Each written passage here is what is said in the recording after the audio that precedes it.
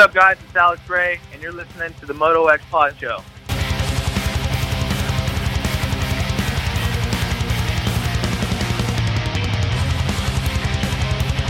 Hi, this is Colt Fasciotti. You're listening to Moto X Pod Show.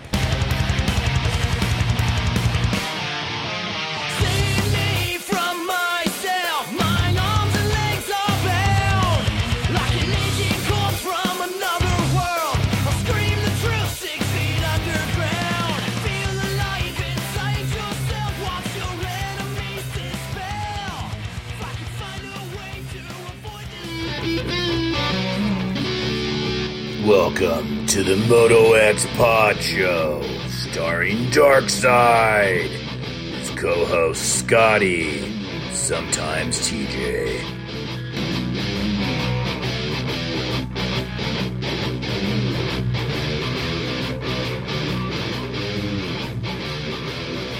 Going on, everybody? We're back. Crazy week last week. Show, man, I hope that show even made sense because I know everything was recorded out of order, but we're back. Episode 230 this week. Title sponsor. Thankfully, they're still on board. They haven't left us yet. Cherubies USA. For decades, Cherubies USA has been the leader in moto plastic and accessories of products that fit perfect, look great, and last. Cherubies has what you need.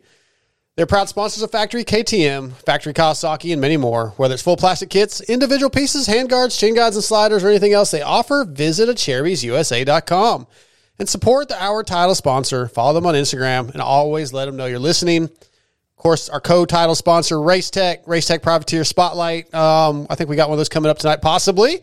Racetech is the world's largest aftermarket suspension modification company. All Racetech products include award-winning gold valves, and settings are 100% guaranteed and made in the USA. Racetech also offers state-of-the-art precision engine services and parts to all engine builders. Visit racetech.com for more info and use promo code MOTOXPOD to save when you're getting your oil change, getting revalved. MOTOXPOD to save. Fly Racing on board. X-Brand goggles, Works Connection. You guys need a whole shot device? Elite clutch perch? Any of that good stuff they sell? Moto X-Pod 20 to save on checkout. Also, Torque One Racing on board. We just got done recording a new Torque One commercial. It's not finished yet, but Scotty knocked it out of the park. R Jerky on board. R Jerky. If you guys need some snacks for the next race, hit up eatrjerky.com. Use promo code MotoXPod21. I've got to send some of that stuff out this week to a couple people. Bermlords Graphics and Jersey ID. If you want your graphics done for your bike, you want to freshen it up, you want to redo the lettering or new lettering on some jerseys, graphics at bermlords.com. Shock Socks also on board. Williams Motor Works for all your engine power packages, cams, porting, transmission, ECU. Williams Motor Works can hook you up. Extreme Colors. You want a custom painted helmet. There's a couple in the studio right there at the end of the table. Those are from Extreme Colors. Kirk kicks butt out there, $395 for a custom painted helmet. If you hit me up or let him know that you're a listener, $50 discount. Can't beat that. Scotty, we gave you some blood lubricants recently. The new Barracuda line is out. Multiple weights, better protection, better performance, and it lasts longer. Bloodlubricants.com. Use promo code MOTOX and get you some Barracuda. Power Band Racing for the WP suspension guys and True Fusion Sports. And a new sponsor on board. I failed to mention them last week with the storm and all the stuff going on. Grill Your Ass Off is on board with the Moto X Pod Show. You guys cook and grill and all that good stuff. Go to grillyourassoff.com. Use promo code MotoXPod to save. We have some sample packs right here. We're going to do a couple trivia questions. One for YouTube. We're going to do it here in a minute. And we're going to do one a little bit later for the audio guys listening. So what's up, Scotty? What's going on, Darkside? How's it going, man? Pretty good. I'm sorry. I'm looking at a text from work, making sure we don't have a problem. But, yeah, it's going good, man. A lot to talk about, really, because we didn't get to do our intro last week because the power went out as soon as we got done recording with I talked to Daniel Blair. After our show, I recorded with Daniel Blair for the wrap-up. You're like, I got to go. Power's about to go out, and not but 30 seconds later, it was power went out. And trees were falling. It was nuts. But, hey, this week, episode 230, Enzo Lopes coming on. I think it's his first time on the show, if I'm not mistaken. I have interviewed him at races, but not on the show. Benny Bloss made his return a couple weeks ago. He's going to come on tonight. And Charles Caslew, who a lot of listeners know was with 100% Goggles for years. He recently switched over to, he's working for Stasic. He's moving Smart back move. to Texas. So we're going to get Charles Caslew on. We're going to talk to him. Real quick, the giveaway. Okay, Grill Your Ass Off sample pack on YouTube. You guys are on YouTube right now. You have a trivia question, Scotty. Yes. Ask your trivia question. First person gets it right gets this sample pack. Gets it right Once through. if you find a winner, make sure they Can- email me their address and everything. But go ahead. Can we wait to do this because I feel like all of our normal YouTube guys aren't quite all on here yet. Sure. Yep. So let's do that maybe like in between Okay. a couple of guests because I Well, don't let's feel like do we this have then. our full Let's YouTube do the one group. for the people that maybe don't listen on YouTube or watch on YouTube and they're listening later. I'm going to ask I got a trivia question for a Grill Your Ass Off sampler pack, 7 flavors, including gunpowder steak and brisket seasoning, Willie Pete chicken seasoning. You've heard Steve and Kiefer talk about that. The Ma Deuce steak seasoning, Claymore Cajun seasoning, Pop Smoke taco and fajita seasoning, Infidel pork, crispy mango habanero. Anyway, Well, trivia- okay, so which one of those have you tried? almost all of them. My cabinet is full of the big jars of them. Okay, so I use I'm them all. I mix them all. I'm a Uncle Chris's gourmet steak seasoning guy. Okay. Get it at the store. Where have you ever had that before? It's like the spices that has a little Spanish lady on them. That Sure. they have. Not really. Okay. but Well, anyways, I only know Grill Your Ass Off. you are a man of the our brand. sponsors, Yes, absolutely. Well, okay, I'm trying to find something close to that because that's I my have favorite. no idea what it tastes like, but Well, that was a failed conversation, Yeah, but we sorry, can move man. along.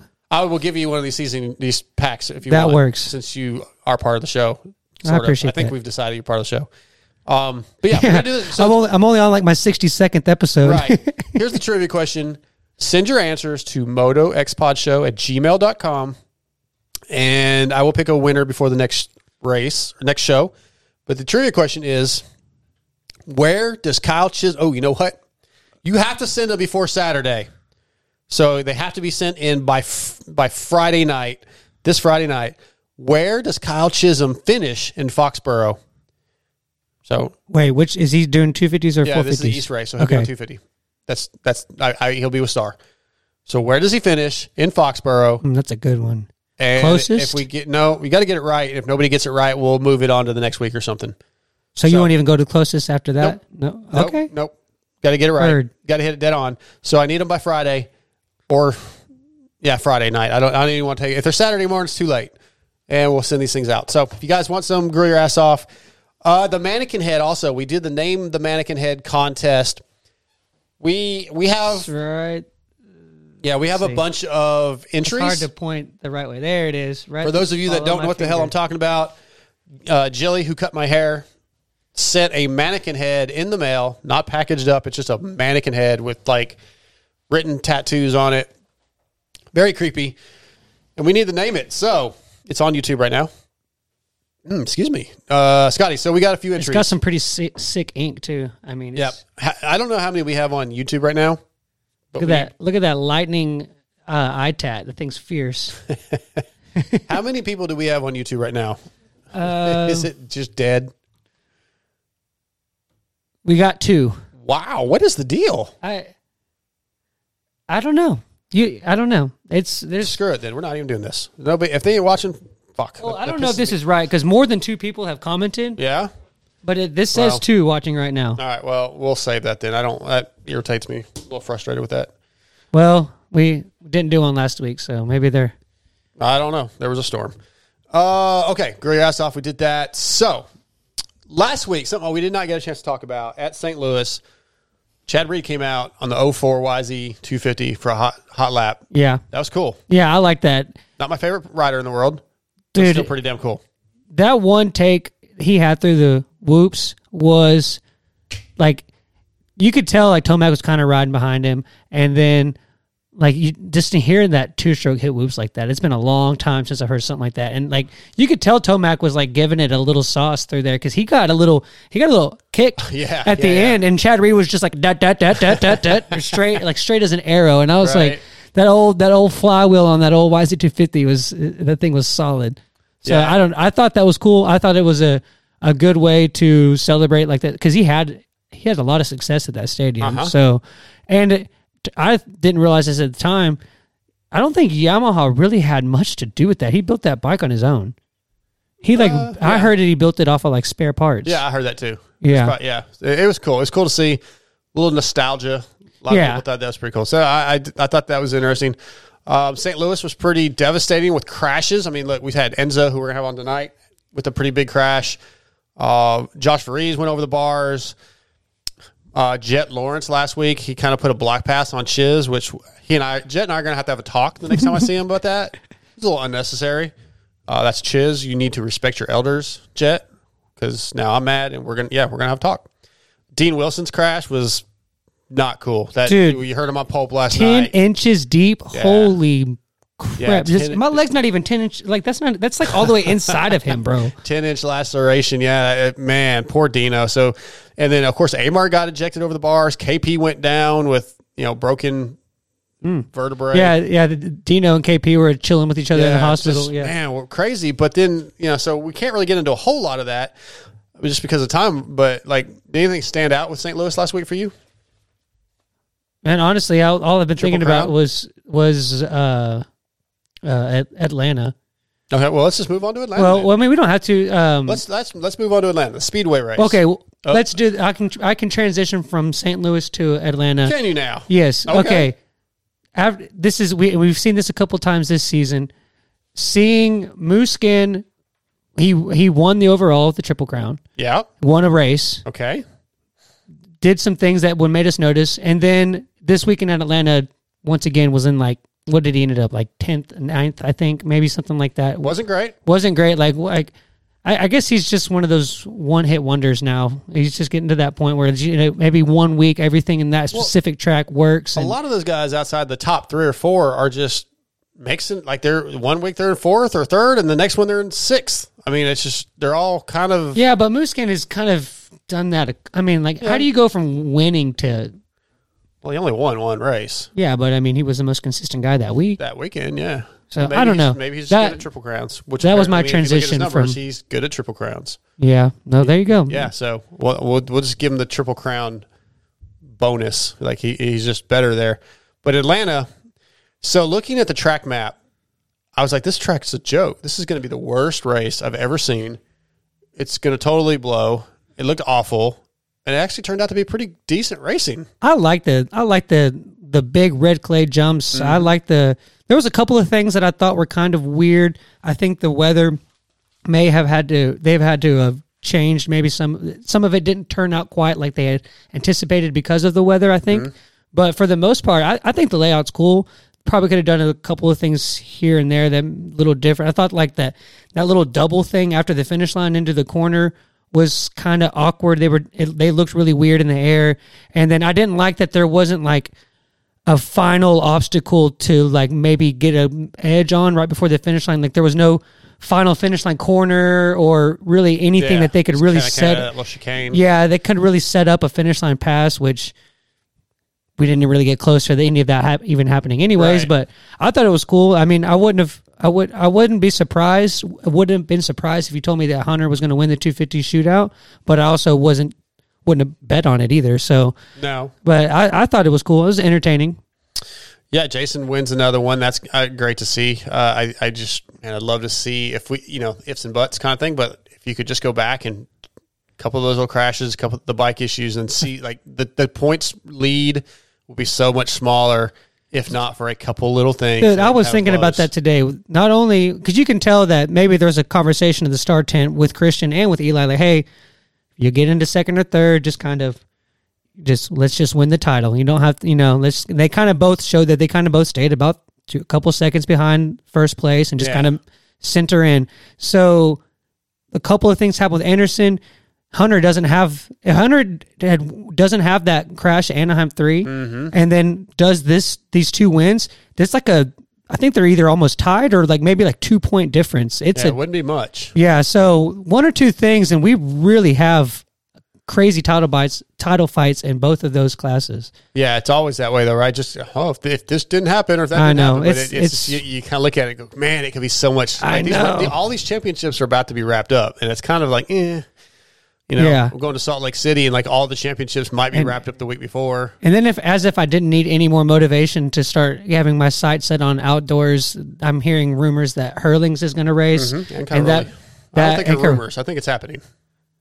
Well, Sounds like it's whatever. happening. If it's official, when it becomes official, I am like, yeah, I'm already looking at that. Yeah, I've heard it. It is happening. Like, it's not. It makes sense. I don't know why they wouldn't. I mean, Right. why would you not put yourself in an opportunity to do a full season where you can? You know, Yeah, absolutely. What'd you think of the day race, though? That was a big topic, too, last night on Pulp. And it's like, it's something Kiefer and I were actually talking just a little while ago. And I'm going to tell the story tomorrow night on the wrap up, probably. But I didn't. We fans, a Moto Limited show said that Marvin had a pretty big crash first lap. I didn't realize that, so that explains that's right. my Marvin theory. Yeah, that is right. Thanks, either Nick or Trent. Appreciate. It's probably Trent. Nick doesn't know shit. Well, and also I've still had problems. I almost guarantee that's Nick. I've still had problems with. I haven't get to watch the. Usually, I watch the races 2 or 3 times over before we come to the show, so I catch everything. Yeah. But I'm still having issues with Peacock won't cast for me right, so I'm not getting to. I don't know. It's driving me nuts. I've almost You thrown always my have problems. I've almost. Dude, they find me, man. I don't look for them. I promise. Man, I forgot what I was getting ready to say now. Yeah, I interrupted. I Yeah, apologize. you just screwed me up. Yeah, Way to go. Oh, ruining night the shows. show. Night shows and day races. For the day race versus night show.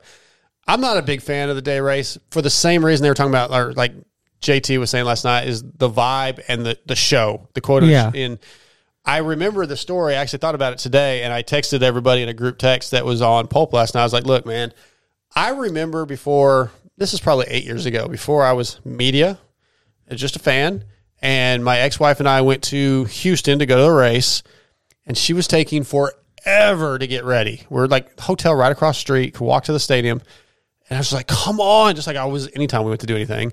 And she just was not in a big hurry. She had to get, hot. And then they were like, well, we got to grab some food. And I missed almost all of opening ceremonies, and I was furious. Big fight. Ruined my night because at that time, like, I got to see 1, maybe 2 races a year, and opening ceremonies, the lasers, the explosions, all that stuff, that was important to me. Like, I want to see the videos. That is part of the experience. And Steve and Kiefer and those guys are a little bit jaded by that because they do go every week for the most part. Yep. And I've realized, like, this year, there's a couple of races. I don't think at Glendale I watch open ceremonies at all. I just was like, doing No, other we were stuff. trying to get as much. You were trying to get as much interviews as could. Yeah, I was like, whatever, man. I've seen it, or it's not the same. But people that maybe they live in Foxborough, and this is the only race they're going to, and maybe they didn't get to go to a race last year. The whole experience is very, very important to those people. Yeah. So the day races, to me, do take away a little bit. Like, Kiefer's like talking about the jet flyover. That's pretty cool. But I think the lasers, the monitor with the intro videos, the music, the explosions and the flamethrowers, if the Monster Girls have them, if you miss out on that during the day, that kind of sucks. I just don't. The whole thing in a nutshell doesn't make sense to me because the whole point of those races is a fan experience. Come in, buy a Monster Energy, you get into the pits. I won, man. I found a can beside the road. Well, okay. Well, anyways, procure a Monster Energy can. Sure. Come to the parking lot. pits. That's where those people can reach fan experience, marketing. That's the whole point. Why would you purposely shorten that time frame? Because even if you do open the gates at 9, there's going to be your diehards that are going to be there, but you're going to lose a lot of people that normally you might find in the pits at 2 or 3 in the afternoon. Now you lose those people. So from that aspect alone, I don't quite understand why they would rush everything. Like, it's a night thing. Day racing is outdoors. Like, I would assume the trade-off of being on national TV, because that one was on NBC. Yeah, they played on actual NBC. Yeah, so they're hoping that which, if they really, and I've talked about this before, if they really wanted to get that coverage of showing it on the national TV, just re-air it on the next Sunday. Let us watch it like we normally do, and then re-air that on Sunday. I'm sure there's some but algorithm type as thing. I'll quote one of our fans, NBC sucks. So I do not think they'll be on NBC next year. The contract's up. Nothing's been done yet. To me, as a fan that has watched almost every Supercross for I can't even remember how long, that 14 to like 17, 18 era where they were on FS1 and FS2, I felt like that was like they killed it. Like FS the Fox Sports Network, like they made it more appeasing to everybody. I think NBC focuses on the younger family crowd, which I get their reasons for doing that, but I feel like that Fox Sports era killed it. Yeah, it was good. Yeah, for what I remember. I don't know what they're going to do, man. Like, I'm worried. Like, Kristen Beat actually called me the other day and was talking about some TV stuff, just shooting the crap. And, like, my fear is, like, Outdoors is back on OLN, Outdoor Life Network. That's not a very big network. Do they have an app? Are we going to have to, like, how am I going to watch it? I don't have OLN because I don't have cable. Yeah. Do I have to pay for that? Maybe I do. And, like, I'm a little bit concerned about the availability of it. Is it going to be, like, is there an app? I didn't even know if there still was an OLN network. That's where it's going. So are there replays? Are we going to go back to having commercials? You know, that kind of worries me a little bit. There's got to be some kind of program that they're going to do. Like, I hope so, but we don't know. The OLN, is that really that big of a network where they're going to have all that? Well, they're probably tied to somebody. Maybe. I don't know. But it worries me. I don't want Supercross on OLN. Supercross won't be on OLN. Hopefully not. But where's it going to go? We don't know, right? It could go to something like that, though. Yeah. If Fox or NBC or CBS doesn't offer them what they're looking for. I don't know what they're looking for. I think Feld wants to use their damn people, including Daniel Blair, and not be told you have to use this person and this person. Yeah. And that's part of the contract, is those people, Lee Diffie and I'm blanking on the other guy from this last weekend. The other announcer that was on this weekend, not Lee. It wasn't Lee this weekend. It was Lee was there. Or the weekend before. The other Todd. Todd, yeah. Those guys, like, they have a certain number of races. They are contractually obligated Feld to use them. So I don't think Feld's going to go with somebody like that. Feld wants to use, from what I understand, their people, which is Ricky and Daniel and Kristen, Will. So I don't know. I hope it. I feel like maybe announcer wise, maybe we'll get Daniel more, right? Yeah. With whatever they do. I'm hoping that we'll get Daniel more with whatever they do. But then at the same time, is the TV package going to be as good as the options we have with Peacock, where you can watch some of the old races? You have Race Day Live. Like, who knows what's going to happen? I'm sure they'll figure it out, but it's got me nervous. Yeah, we only got a few minutes before we got to get Enzo on. Anything else you want to talk about before? Moto Limited Show had asked, what's the story with Voland Darkside? The way I read that was that you have some inside information. No, I thought about calling Talon and I didn't. If I was to guess, Moto Limited Network in Australia, Nick and Trent. If I was to guess, he recently went to Alden's. I think he's too young for that crap, man. He's too young for that. Like that program really wears guys down over a period of time, and he's young. He's not. How old is he? 19, 18, 19? Oh, I think he's like 17. No, he's older than Jet. Okay. I thought he's 18, almost 19. Maybe 18. Okay. How old was Carmichael when he started that with Alden? 20? Yeah, I think that program, he doesn't need to be there. That's my opinion. I think it's changing, like, how he does things. He's probably the strictness, the diet, the cycling. It's a little different than what he's used to, and I don't think that's been beneficial to him. He fell back out so fast that I didn't even know he was back. Yeah, like I didn't even hear the story that he was racing again. I didn't even know that. Well, he hasn't made he hasn't qualified in the two races he's been back, and that's got me a little bummed out, man. I don't think him being at Alden's is doing him any favors right now. That whole story is kind of interesting to me because I remember when he was getting to that age, that 16, 17-year-old age, when we talked to Talon about this, like, they were playing the slow game, that they were going to do all this, and then it seemed like overnight, all of a sudden, the opportunity came where he was in there, and they completely went against, like, their original plan. And I think it was going to do this, you're going to lose this opportunity, the ride at KTM. Well, then shame on KTM for doing that, because it clearly has affected him. They the plan they did not get to execute their plan like they'd been working for Right, years. no. And I think he needed those couple of years of more development. Yeah, I mean, he still has one more year, but I think there's been, since his injury coming back, he's not the same guy right now. Now, maybe he has some lingering stuff, but I think the move to Alden's, I don't know that I just don't feel like it's been good for him. I think it took him out of his element working with Talon and, his guys that he works with normally. Yeah, I hope for the best though. I like that family. I do too. like his attitude, and we've had him on the show a couple of times, and he's a solid kid, and hopefully he can work it out. He's not he's not done yet. I mean, he has plenty of time, but this outdoor season he needs to have some good rides. Well, we're about to take our first commercial break, and my guess is a lot of the people skip over the commercials. We're working on new commercials. This first commercial break is going to be a normal one. We haven't replaced everything yet. But the second commercial break, 3 new commercials. My stepdaughters and one of their friends came over and helped out. I did one of them. They're kind of fun, I think. So at least give them a listen. Let me know what you think. The girls had a blast recording these commercials. Like, they want to do podcasts and stuff now. They just thought it was super cool.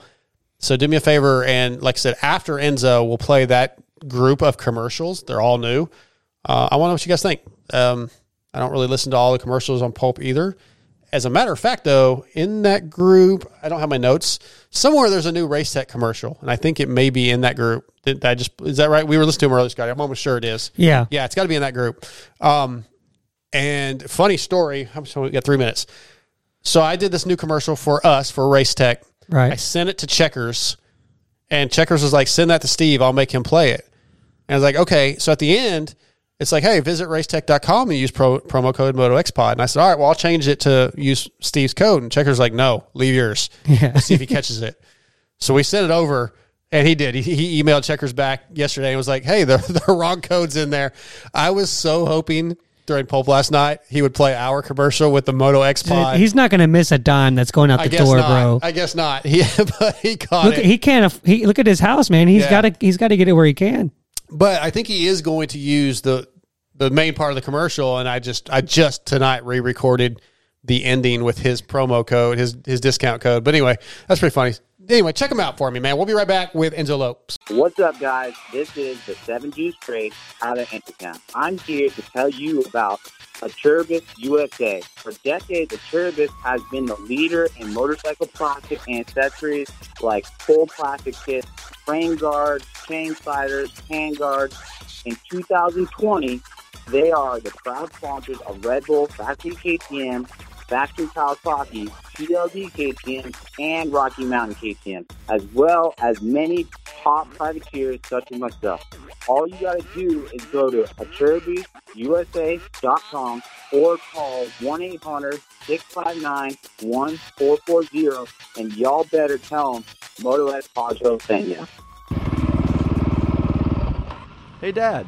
Great race. Not sure how you could even see. Thanks, bud. Track conditions were pretty brutal, but thanks to my X-Brand goggles, I had hashtag clear vision all the way. X-Brand goggles has grown into the goggle choice of many of the top privateers such as Ben LeMay, John Short, Alex Ray, Kyle Chisholm, as well as 2017 Works and Hare and Hound champion Gary Sutherland. Hey guys, this is Gary Sutherland, 2017 Works and Hare and Hound champion, and I trust X-Brand. My name is Ben LeMay, and I choose X-Brand goggles. Hi, I'm Andy Kiefer, and whenever I want to be best dressed, I wear X-Brand goggles. Hey guys, this is Kyle Chisholm, and for almost a decade of my professional racing career, I've chosen X-Brand as my goggles. Now, X-Brand Goggles is joining the Moto X Pod Show for 2020 with their EKS, S, and Flat Out Series goggles. Go to EKSbrand.com or email DarksideMX3@AOL.com for pricing. What's up, guys? This is Alex motherfucking Ray. And if you don't use X-Brand, then you. If you're looking for top quality hard parts, you need to visit Torque One Racing. Torque One Racing has a passion for the racing industry and are a proud supporter of the Moto X Pod Show. Find the flow with Torque One Racing handlebars, levers, shifters, brake pedals, and grips. Torque One Racing is the title sponsor of the Moto X Pod Show, so support those who support us. Visit TorqueOneRacing.com and order your Defy lock-on grips today. All right, our first guest of the night is brought to you by our title sponsor, Cherubies USA, and also by Works Connection. Since 1989, Eric Phipps' goal has been to produce Works-like products for the general public. With products like the industry standard Pro Launch Start device, the Elite Clutch Perch, radiator braces, customized master cylinder covers, and much more, it's hard to imagine you not going to WorksConnection.com so you too can have what the pros use. Use promo code MotoXPod20 to save. Tonight, Cherubies and Works Connections bring us from Muck-Off, FXR, Club, MX, Yamaha, Enzo Lopes. What's up, buddy? What's up? Thanks for having me. Yeah, man. I don't think, I've talked to you at the races, but I don't think I've ever had you on the show, which kind of is stupid on my part. No, it's my first time. I actually don't do much of them, but yeah, I appreciate it. Yeah, I don't know if you realize, like we've talked a few times, but I got to spend some time with you in the truck at Dallas with Weege and Steve, and just the whole team was in there because it was cold as crap outside. And dude, I was like cracking up at you. Like, you're a funny guy. Well, I've been around Phil, so I try my best. Right. I was not going to bring up Phil because every time Mathis talks to you, he brings up Phil. So I was going to try to save you that conversation. No, it's hard because now I'm living with the guy. So I mean, you talk about Phil, you talk about Enzo, you talk about Enzo, you talk about Phil. It's funny because like I'm staying at his place right now, so we live together. And then at the track, we're always together. Like, even when he crashed, I almost crashed with him because I hit his bike. Yeah. So I'm like, dude, even like the other races, I'm like, dude, you fucking kidding me? We're literally always together. Like, give me a break or something. That'll drive you crazy being around him that much. Yeah, no. Well, that was actually all the jokes I know I've learned from him.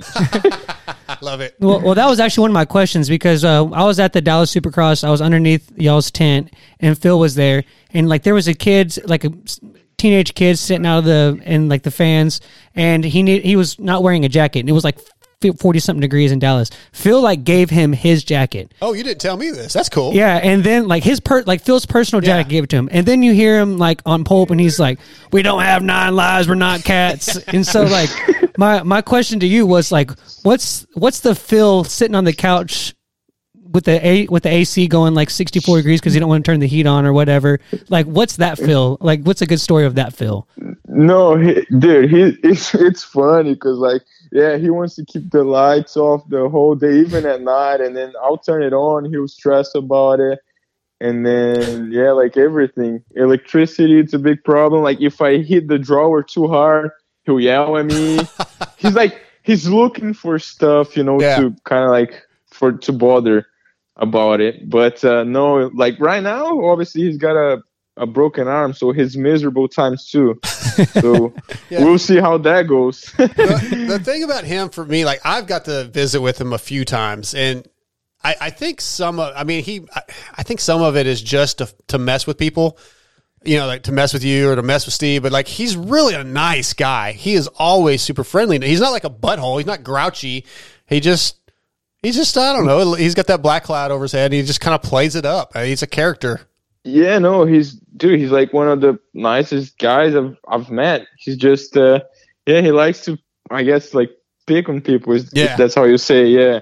Let's talk about you, man. How was the decision, a few years ago to come over from Brazil? Was that something that or come up from Brazil? Was that something that you had always wanted to do and you just kind of made it work? Or, did the opportunity come up and you were like, let's try it? Well, to be honest, I grew up racing in Brazil, and then I was 8 times national champion, 55, 65s.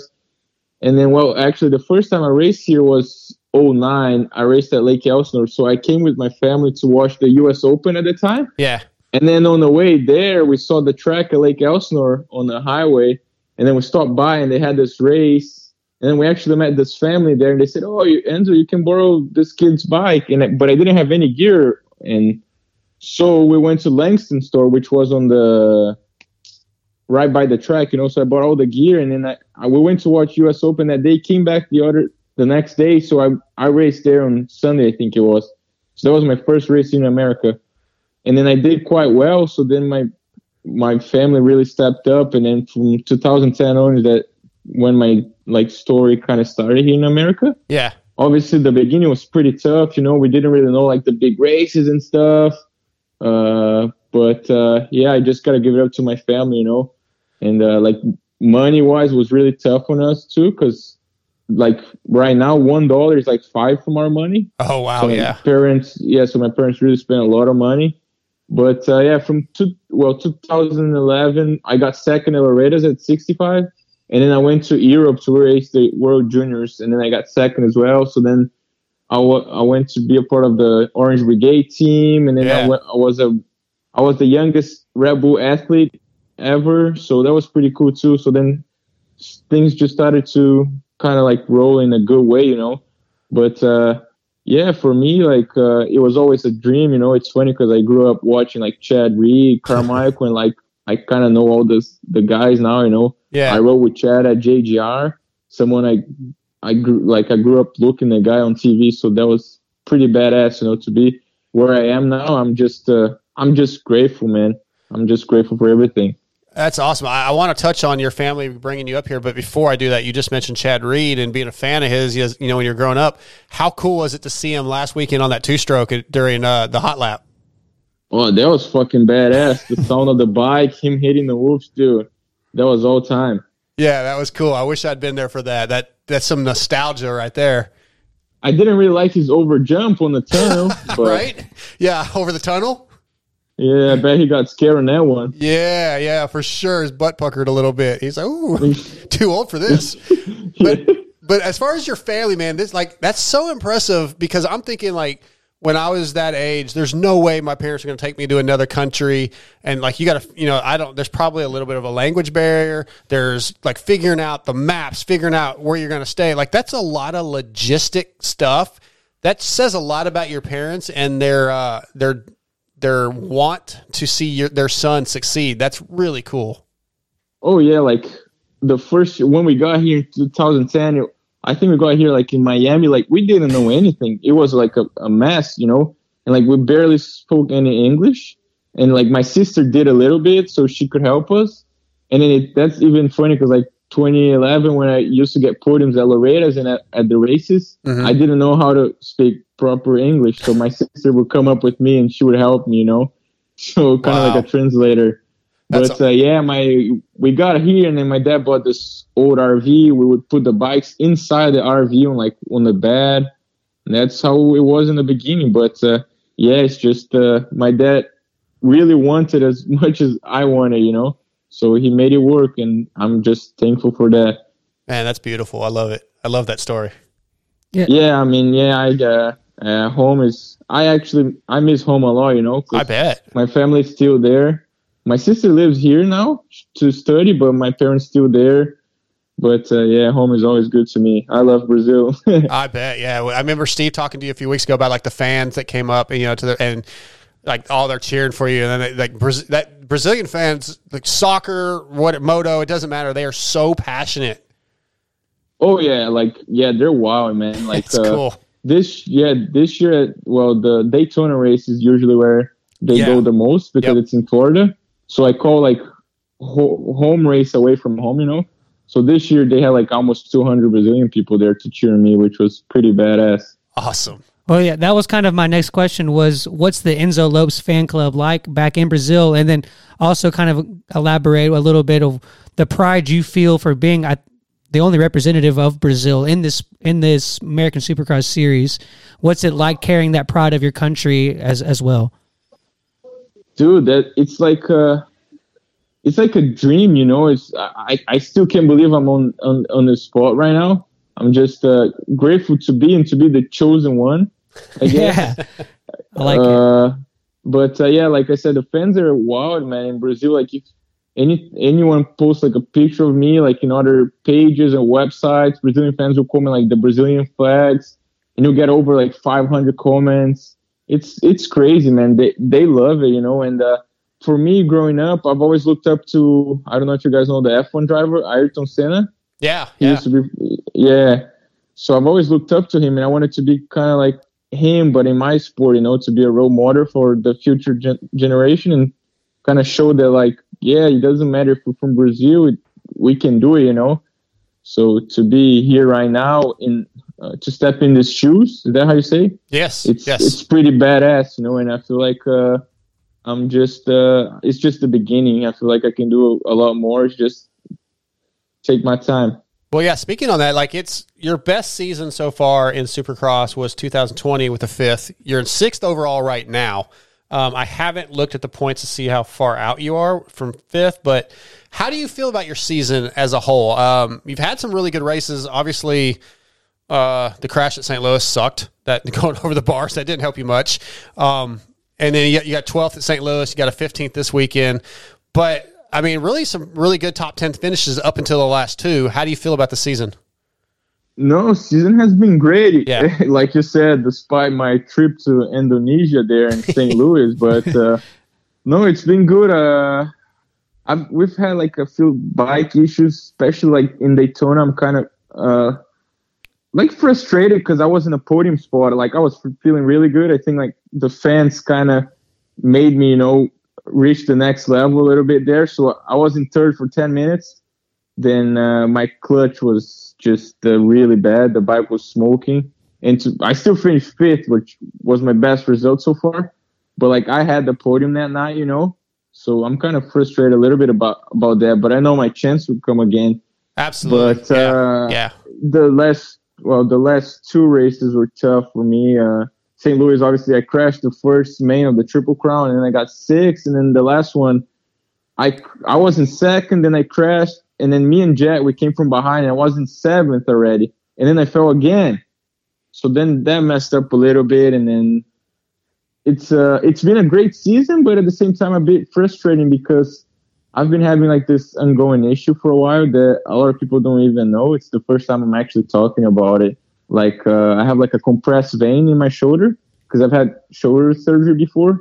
So my arm will get super swollen. Like every time I go to the track, it's kind of like an arm pump, but in like my wrist area, you know. But I don't really talk about it because I don't want to have this as an excuse. I still try to do my job as best as I can. But it's been bothering me a lot, you know. But yeah, overall, it's been a great season. I mean, I'm just a bit frustrated because I feel like it could have been a little bit better. But yeah, it's part of it. Like Phil says, it's the name of the game. Yeah, absolutely. And as long as you take those things, like you sound like you saying that you're frustrated tells me that, okay, you're going to take those things and you're going to use them as motivation. And you know you've had those moments where you should have done a little bit better. So like you can't be too negative, right? You got to be like, all right, the positives are I've seen that I can do it. I know I can do it. Just got to fix these couple little things and we're going to be there. Yeah, no, definitely. Like I've showed like I've had the speed and it's not like, once or twice. You know, I've shown plenty of times, like even Daytona in qualifying, I was like 5/10 off Jet. I was like 2nd or 3rd in qualifying. And like even like the Triple Crowns, I'm always on the at least top 5, you know. So like I have the speed. It's just putting it all together. And like with this ongoing issue, it's been bothering me. So it is what it is. I'm 6th in points, but I'm right there still in the fight, you know, with 4th, 5th, and then McAdoo out. We're still in a fight. So 2 more, we'll fight to the end. Absolutely. I like it. I like it a lot, Enzo. I liked watching you ride, you know, but I didn't really get a chance to kind of get to know you until I was in that truck in Dallas. And like, man, I was like, okay, I'm really a fan of this guy. Like, well, I had you when you were on Pulp the last time, that night, like that interview really made me like go, okay, I like this guy. So I'm a fan of yours, man. And I want to see you get better and better and start doing better. I love your personality. Yeah, no, I appreciate it, man. Like I said, I don't really have many opportunities, you know, to do like these things and really show who I am. Yeah. Most of the things I do is mostly like in Brazil because it's where people know me. So for me to do this right now and talk to you guys, it's pretty cool and to share a little bit of my story and also a little bit of what's going on with me at the track. Because sometimes people will see me at the track, it's like, oh, Andrew's fucking tired or whatever. It's not like, you know, I train my ass off, and when you have like Supercross, it's like next level, you know. So when you have like the smallest thing, it can bother you, you know. So yeah, you're right. And people, like, we talk about this all the time with riders and stuff. Like, there's those keyboard warriors out there, the people that, like you kind of just said, the fans that are like, oh, what's wrong with this guy? Oh, he sucks, or he doesn't deserve his ride. And they have no idea what you're doing, what you're going through, and not even just with training and riding, but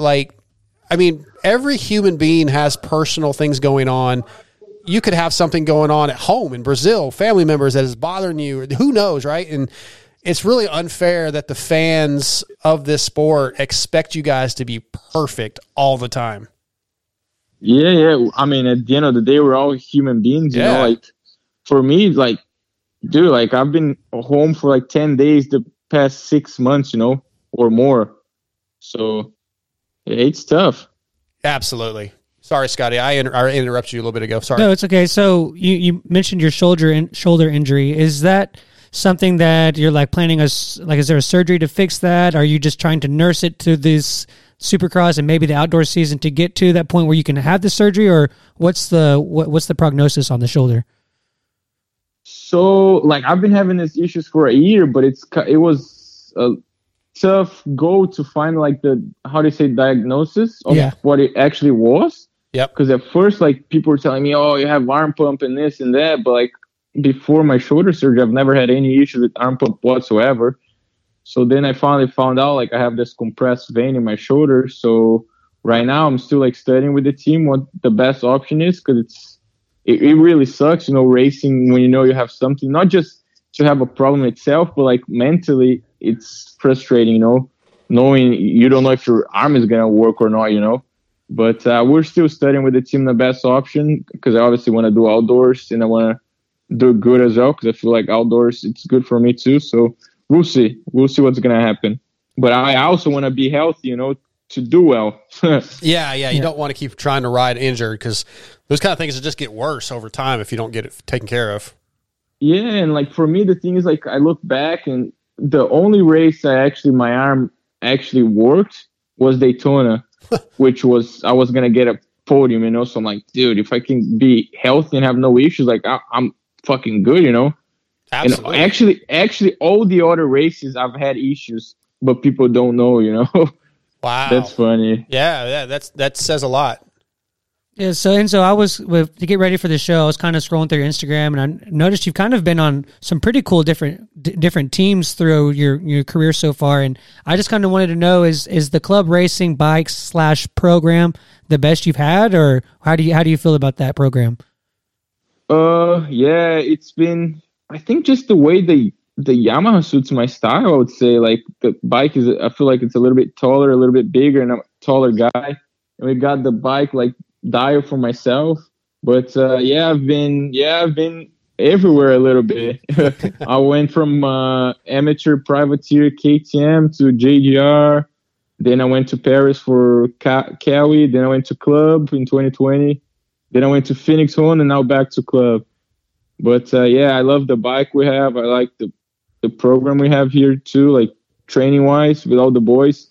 It's been good. I feel really, really good. On the bike, off the bike, everything. Just not living with Phil, obviously. Yeah, that team has really come along, man. Brandon and Mike, who we've had on the show a few times, like they're trying to elevate the team with equipment, riders. Then Mike trying to do like social media stuff and sponsors on the business side. It's really impressive. What is the vibe like at the team right now? Because honestly, I feel like Amart got to be a little disappointed with how his 450 career has gone so far. And then, of course, Phil's hurt. I know Marchbanks wanted more out of his season. And, you know, it's just the guys, like all the guys have more talent than what we've seen in the results. Are the vibes, are the emotions still positive, or are people getting a little bit down? No, we're still positive. And another cool thing is that when I was at club in 2020, it used to be just a really small privateer team, you know. Yeah. And then when I came back, it's just this big team with how many riders we got now? 5, 6? Jeez, it feels like 6. I mean, there's a couple that I think I didn't even name, right?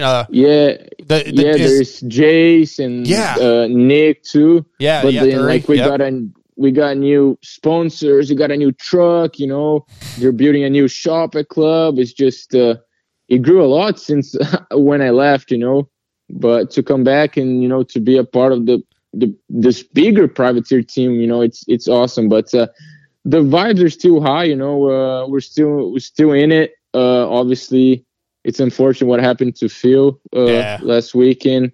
And obviously Amar has been crashing more than he wanted to. Dude, but both you guys last weekend were very lucky. Yeah. But no, I mean, that Brandon was telling us that he gets frustrated because he sees us riding during the week, and sometimes we're not the same on the weekend, so he gets frustrated because he just wants us to do good, Mm-hmm. But we're working on it.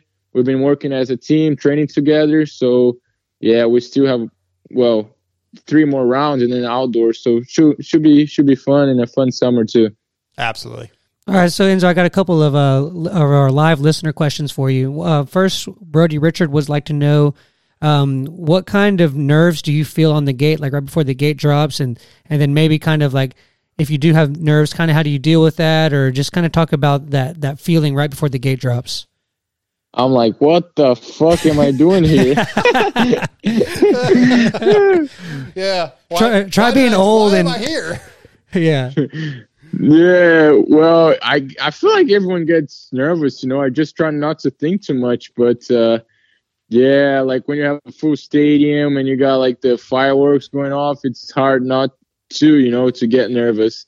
But I just try to take some deep breath and not think about it. And I was gonna say that I always try to look on the, like I'm getting the whole shot, but my start sucked lately, so. But no, I feel like everyone gets nervous. There's just, it's part of the game, I guess, That's part of the excitement, though, right? Yeah. I mean, it's like skydiving or anything. Like the part of the nerves is part of the excitement of why we do it. Because those butterflies, no different than like when you fall in love, man. Those butterflies, those nerves that's life, man.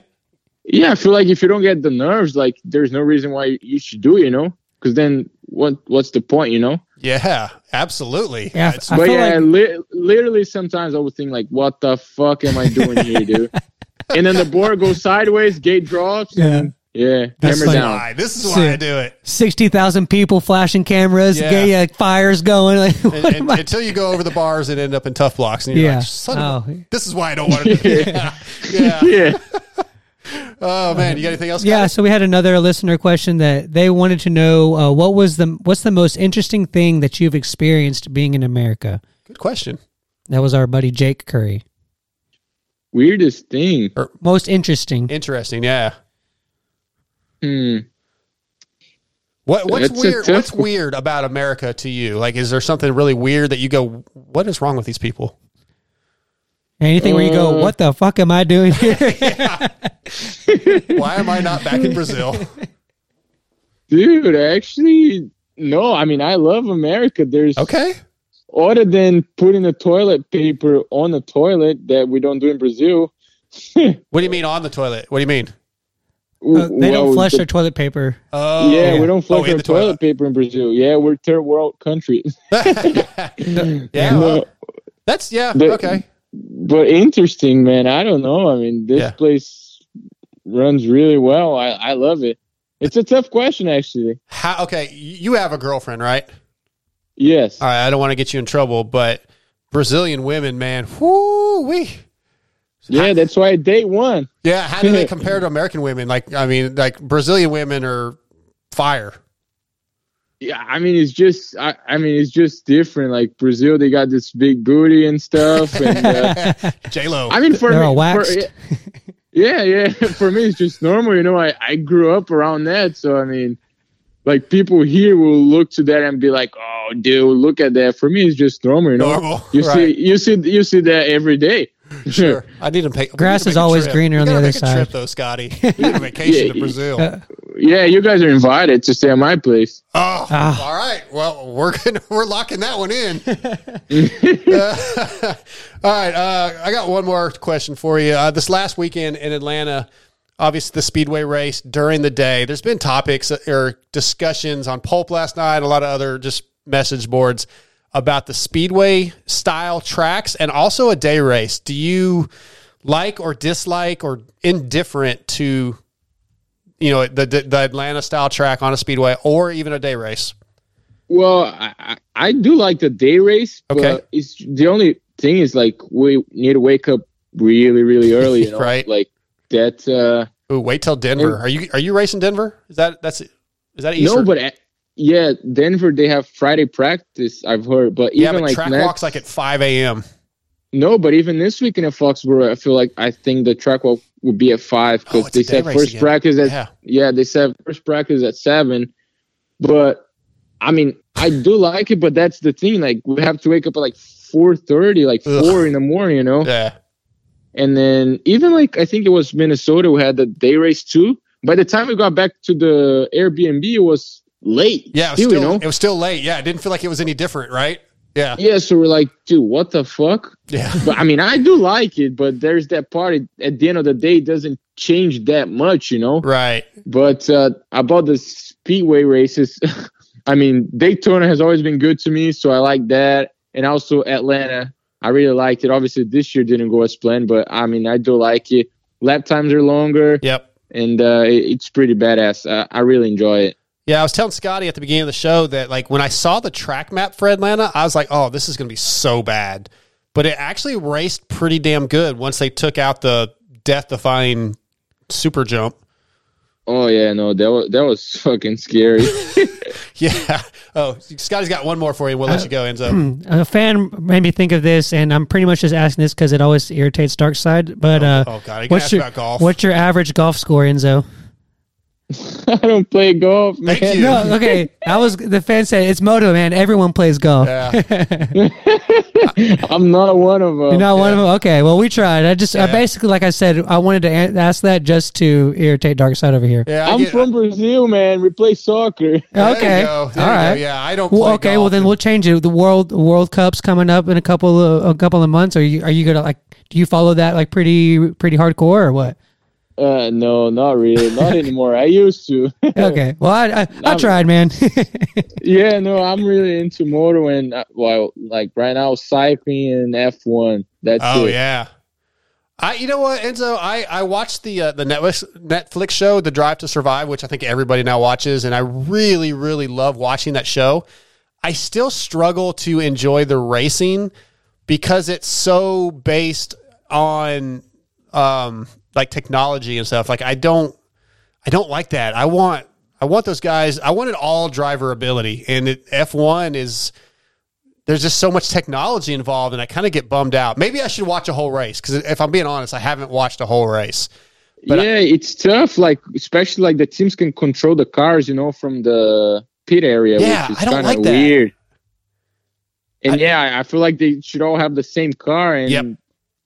Yeah, that would work the best because then talent will show actually, you know, because you have some guys that are really talented on slower cars. So exactly. That's kind of why, like when I watched, you know, I was watching this last season of Drive to Survive, and like the last episode's about the final race, and they moved some lappers out of the way, and every, you know, one team was mad, and then like, yeah, they just kind of used technology where it's like, well, those cars don't draft well. So if you're in dirty air, you can't catch up. And I was like, well, that's kind of not fun. Like I want you to have to charge into the corner harder to gain speed, you know, and there to be room to make a pass. And I don't know, man, I'm not giving it a fair chance probably because I haven't watched a full race, but it does not excite me like a lot of people. You want that Days of Thunder racing. Yeah. Yeah. Oh, you know what? I was thinking, I know one interesting thing about America. Okay.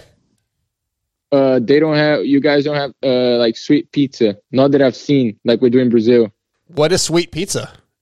Like with chocolate and stuff. Ooh, we have with chocolate. like a dessert pizza. We got pineapple and ham. Are you fucking kidding me? No. Yeah, we have chocolate, dark chocolate. We have white chocolate. We have ice cream. We have everything. God damn. Like literally everything you can think of. We have like as a dessert pizza. There's a local pizza buffet in the town that I'm from that has a chocolate chip pizza for dessert, and I go there just for that.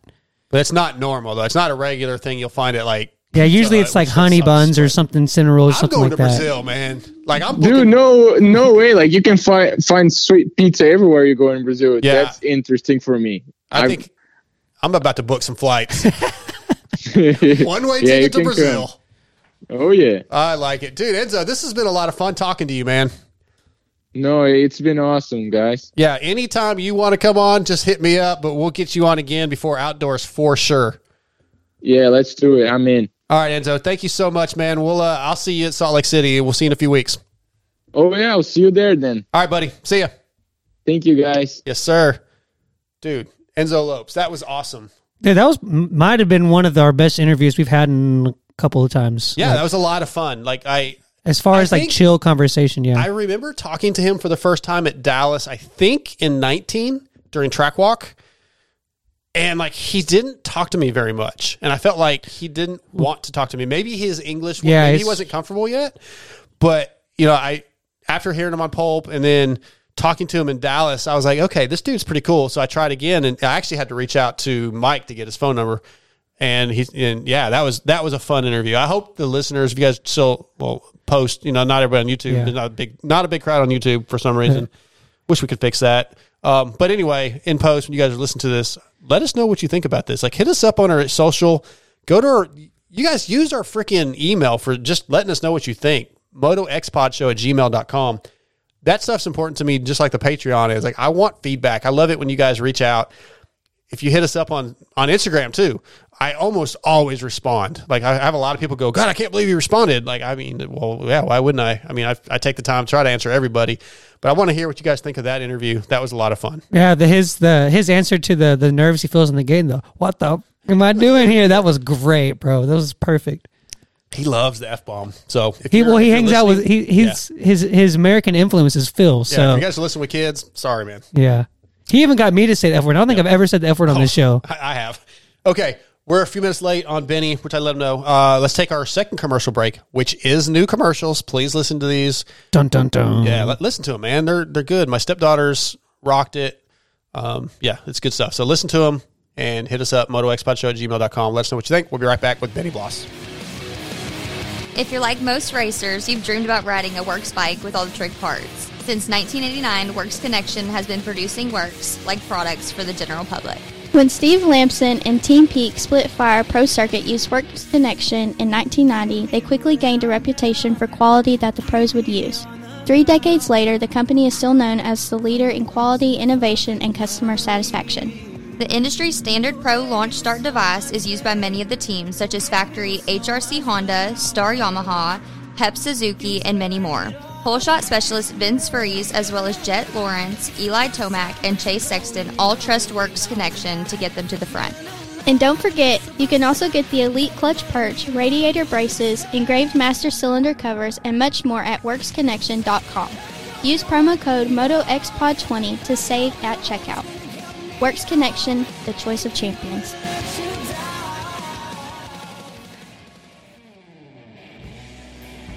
Hey, in case you didn't know, Racetech is the world's largest aftermarket suspension modification company. All Racetech products include award-winning gold valves and settings are 100% guaranteed and made right here in the US of A. Racetech also offers state-of-the-art precision engine services and parts to all engine builders.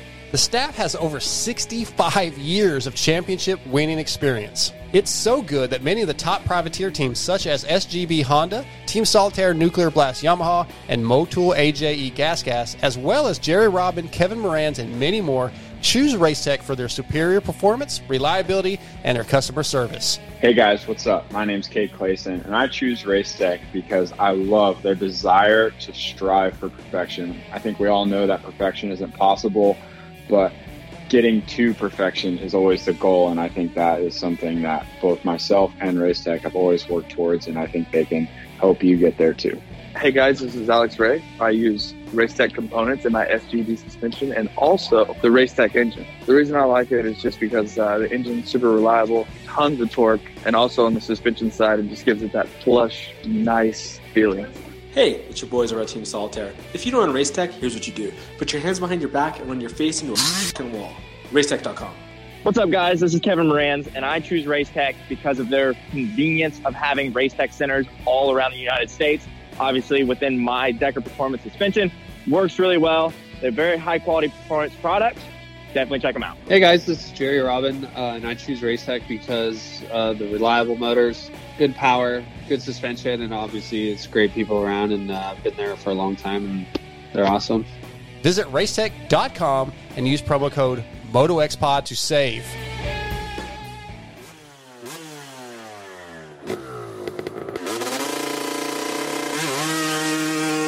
When choosing goggles, we all know you have a lot of choices. X-Brand Goggles has grown into the preferred goggles for many of the top privateers, including Kyle Chisholm, Ryan Brees, Ben LeMay, and top GNCC riders like Craig DeLong.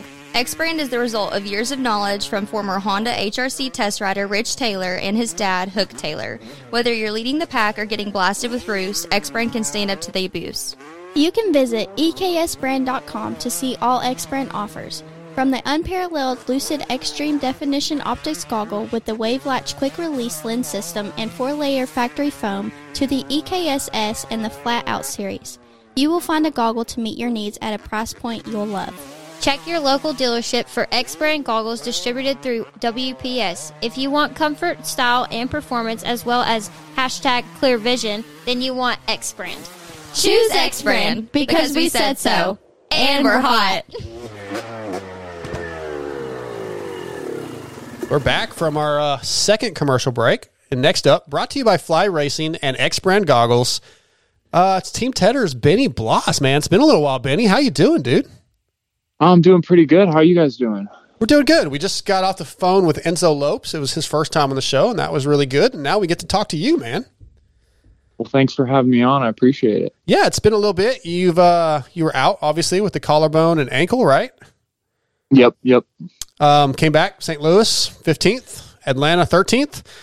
Probably not the best finish you would want, but not bad considering coming off injury and a field that's still got a lot of talent in it.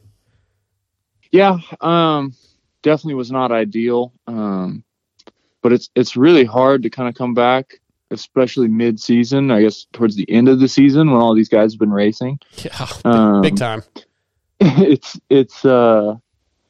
It's been a little rough. I'm kind of surprised that I was able to start riding as soon as I was, but just trying to take it day by day and get better. Yeah, I was sitting here thinking, if you were to have an injury, let's say a month before Supercross starts, and you have a month of prep, that's difficult, right? Because those guys, usually they're just coming off an injury in general is a pain, but then coming off an injury at almost the end of Supercross, where everybody that's still left is in full swing. Yeah, that's really that's just almost, there's no winning almost. I mean, let me just get through it. Let me survive, hopefully make the main event. And I think that's a goal in itself. Yeah. It kind of sucked because at first, I don't know, I guess it'd be right before I went in for surgery, I was talking to the doctor and he was like, probably get back on the bike in 4 to 6 weeks. And then it's like, okay, perfect. So then after surgery, we're like, okay, we can probably come back to racing at Minneapolis, which was the first East Coast round. Yep. Cold. Round 7. It's like, okay, that's pretty good. And then it's just keeps getting pushed back, and it's just, it was hard. But then it's I kind of at one point was maybe I should just wait till outdoors, but I don't have a ride for outdoors. So it's I can't really do that. But I was able to get back to riding, and then I think I got 3 days before, I think maybe 4 days before of Supercross before St. Louis. And a Triple Crown is definitely not the most ideal race to come back to, but nope, it worked out. Yeah, I didn't even think about the Triple Crown being your first race back, right? Very little time in between, 3 main events, a lot more intensity. Actual time on the bike might not be that much more than a normal race, but the intensity, I mean, again, I'm not out there, but that's what I keep hearing, is the intensity of 3 mains versus a heat race intensity is quite a bit different. Yeah, I mean, it's definitely super high intensity, but I was kind of looking at the positives, though, also. It's I get 3 chances of racing. Yeah. Okay. I mean, my first one was pretty bad, but then my second one was going really well, and then I fell off the bridge. Yeah, dude, I want to ask you about that. Third one was just okay. Is that the first? I feel like you fell off a bridge before. Maybe it was somebody else, but that's not the first time it's happened. But for some reason, I was thinking you've done it before. I have never done it before, but I know other people have. Yeah. And it's funny because I rode press day and I was talking to somebody and I was like, I guarantee you somebody goes off the side of that thing because of how soft the face was. And then turns out I'm the guy to do it. And they have a little catch fence thing there, right? It just doesn't extend out far enough, probably. Yeah, I think it's just like for the flat part up top. Yeah. And there was actually quite a few people that got caught in that. No way. Throughout the day. Jeez. And then, but my problem was I kind of just jumped a little too far into the face and it just threw me just a little bit left. And I landed like at the top of the downside and I hit a tough block and I was like, I have no idea how far over the dirt goes. And then like the tough block just kind of pushed off and then there was just nothing. And I was like, yeah, you're probably thinking, oh, here goes the collarbone again. You know, that's what I think every time I hit the deck now, because my collarbone seems to be the one thing I land on every single time. Yeah. Is yours plated? My collarbone? Yeah. Yes. Yeah. That's mine too. It sucks. Yeah. So it honestly hasn't been bad. The collarbone bothered me for like the week before surgery because I waited a week to get it, and then like the week after surgery it was sore, and then like after that it was pretty much fine. Okay. The ankle was like the real issue. What was wrong with the ankle? Was it broke, or was there like ligaments or what? So I broke like the ball on the inside was just, he said it kind of looked like just an explosion had gone off. Oh shit. And then I broke like a piece of the outside off as well. So I got a big plate and a bunch of screws on the inside. And then I had a screw on the outside, which I want to say I got taken out like 5 weeks after surgery. Yeah. So I did that, obviously broke the collarbone. So I had 3 surgeries between those two. And then I broke my back in 2 spots and a rib as well. Oh shit. I didn't know that. Wow. God dang, Benny. Yeah, it was not ideal. No, no. Stop crashing, dude. Yeah. Skate better. Just skate better. I mean, I'm one to talk. Yeah. Every time I go ride a dirt bike or a BMX bike, I'm, like I said, landing on my collarbone.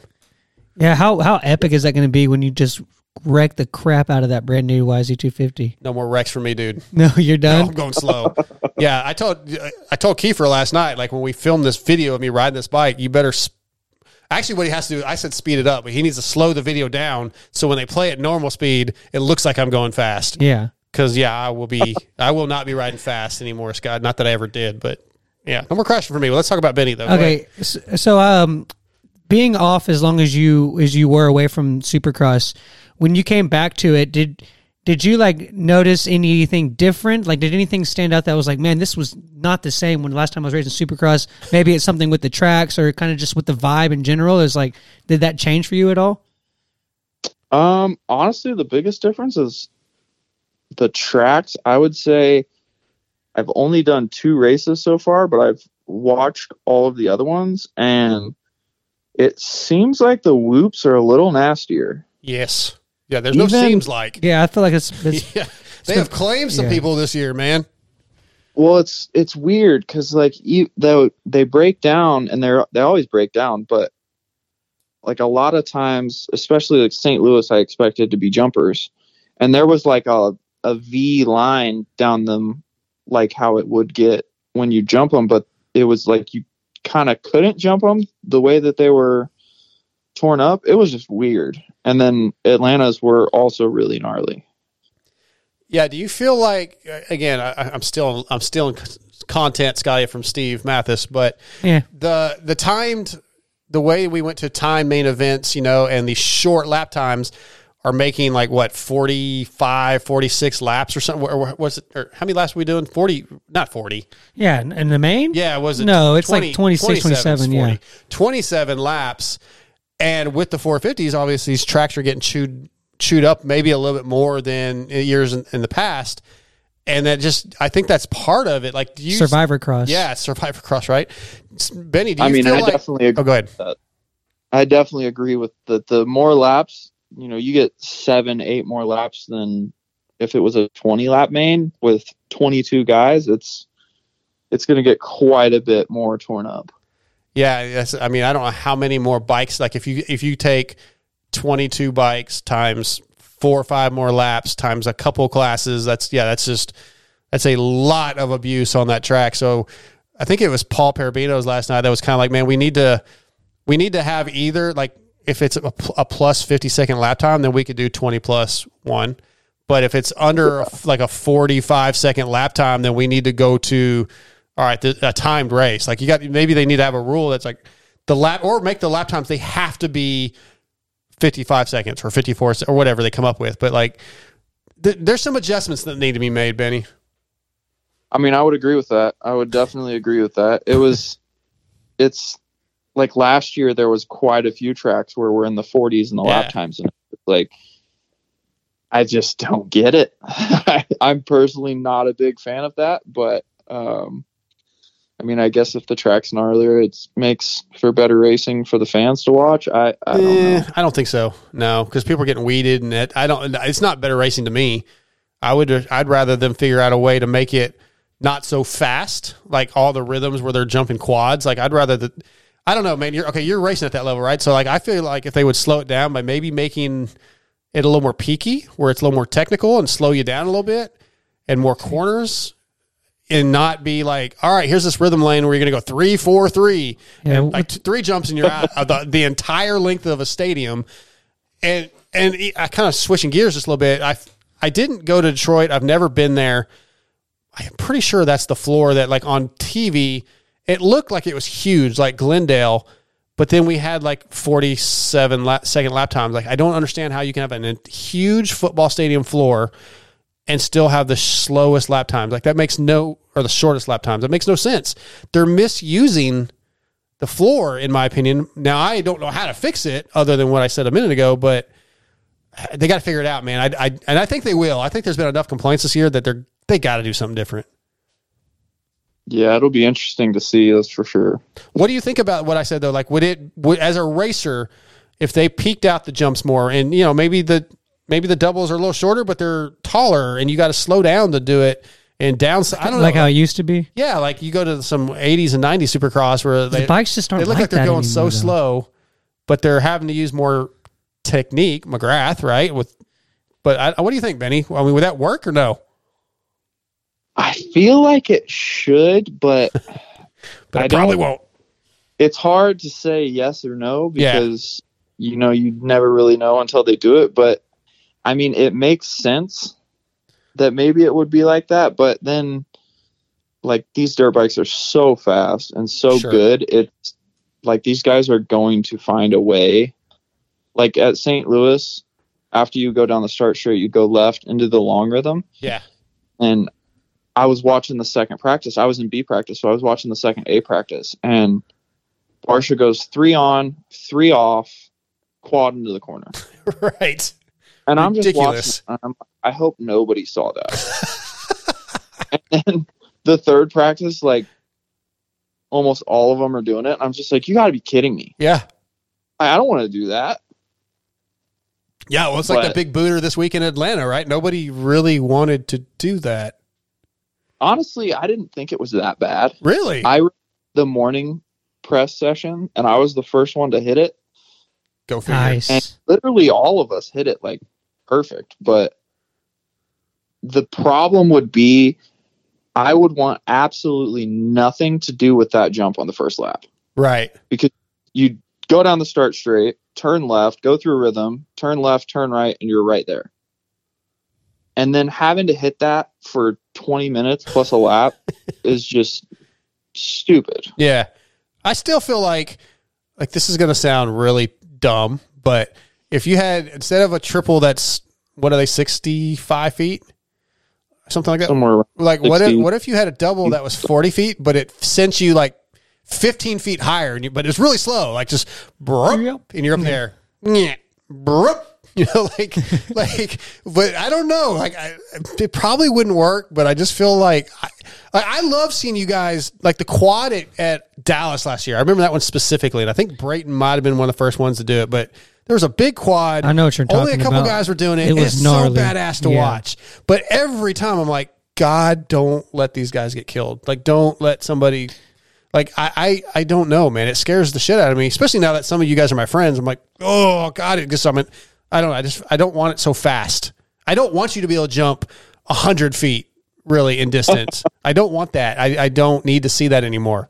I jump 80 feet straight up and just come straight back down. I don't know. Yeah, I don't know, man. I think it's hard to figure out how to do it. I did see so many comments about people talking about how soft we are for not wanting to have that jump and have to race that jump, and it's just like, you guys are so dumb. Yeah, that's people that don't fucking have to go jump it. Yeah, I mean, exactly. And they're like, oh, well, they're professionals. They should be good enough to do that. And it's like, yeah, I mean, everybody's fine to jump it. But it's a completely different thing when you are racing and you have to hit it every single lap. And my biggest thing was off the start was just like, that's not going to be cool. Yeah, well, and I had buddies in a group text that were like, hey, they don't have to jump it. They're not being forced to jump it. Well, that's unrealistic. Like, if you have one guy that's jumping it, and you're like, well, I'm not jumping it. Well, then you're screwed, and you shouldn't have to, like, literally, okay, if I want to compete with so-and-so, I have to almost die. Like, I mean, yes, everything you guys do is dangerous. A standard triple can be dangerous, but you have to draw a line somewhere where, like, this is not worth it. And if you want, like, the show, the Larocco's leap, the cool jump, you got to make it safe. Like, fine, make a big jump. But make it really a nice taper down landing or something. You got to find that line. It doesn't have to be, as Phil said, death cross. Like, it doesn't have to be do this, die, or whatever. Like that shouldn't be an option. Like, well, I got to try this. I might die, but I'm going to try it anyway. Like, that shouldn't even be an option. Yeah, I agree with that. I completely 100% agree with that. And like most outdoor races have big jumps. Yeah, and they have them. They're fine. They're safe. They're good. Sometimes Redbud does get a little questionable with the roller they build before it, but yeah, I've framed that jump pretty bad before. So Glen Helen a few years ago. Oh yeah, that one was stupid. Oh yeah, yeah. I was not a big fan of that. No, I don't think anybody was. And including Davey Coombs. I think that's why. Well, I mean, it's cool to hit those jumps. Those are fun. I think it's super cool, but when you're having to race 30 minutes on the track, it's right. It's a little yeah. Go ahead, Scott. I've interrupted you a bunch, Scotty. I'm sorry. It's okay. We have a listener question. They said they wanted to know if you're on the new KTM or if you're still on the old one, and if you are on it, how do they compare? I am still on the old one, and I have not tried out the new one yet. Well, seeing how everything went this year, you're probably not too upset with that. Probably not too, yeah. I mean, yeah, some of them seem to be struggling with it. I will tell you that bike does look better in the whoops. You think? Because everybody's struggling in the whoops. I think it will. I mean, I don't know. I think it. Yeah, I don't either. Yeah, I don't know. Everything, the whoops always look hard to me, so it's like whatever. Everything I see in the whoops, I'm like, oh, that would kill me right there. Like, yeah, I'll go around those bitches.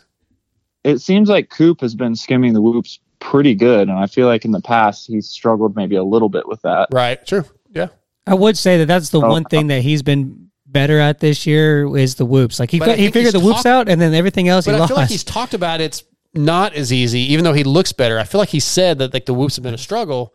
His whole thing's a mystery this year. Yeah, he is. Yeah. Anyway, go ahead, Scotty. Oh, okay. So listener question. I kind of consider you, when I think of you, I think of outdoors. I think some of your best results have been outdoors. And so now that you had those injuries, you've had the time to recover, you're getting some momentum building in Supercross, getting some races back under your belt. I feel like that kind of gives you an opportunity to turn some heads this outdoor season. And I feel like that you can, and do you kind of think that you'll turn some heads this year going into the outdoor season? He doesn't have a deal yet, so hopefully we get a deal done. Well, I didn't know that, so he said that a little bit ago. Way to listen, Scotty. Yeah. Sorry. I have zero. I shouldn't say zero. I'm got like 10% of I know what I'm going to do for outdoors. Okay. And the 10% is questionable. Just that I know that I'm going to race outdoors. Okay. I just don't know. I forgot that Tedder's Supercross only. Yeah. I didn't think about that. I'm sorry. Yeah, I'll fire myself. I've talked to them about possibly doing outdoors, but no matter what, I'm going to do it because 5 Supercross races is not enough. And I do think of myself kind of as more of an outdoor guy. So one way or another, I'll be there. All right. I have a comment that I have in my notes that I want, and I don't know if you noticed this, but I was looking through your Instagram earlier, and you made a post on Valentine's Day with multiple pictures of you and your wife. Okay. You're with me, right? Yes. There is a picture with a tree in the background. And when I first glanced at it, like I was scrolling through, it looked like you had long hair. So I need you to go back and look at that. Just check it out. Anybody that's listening, check out Benny's Instagram.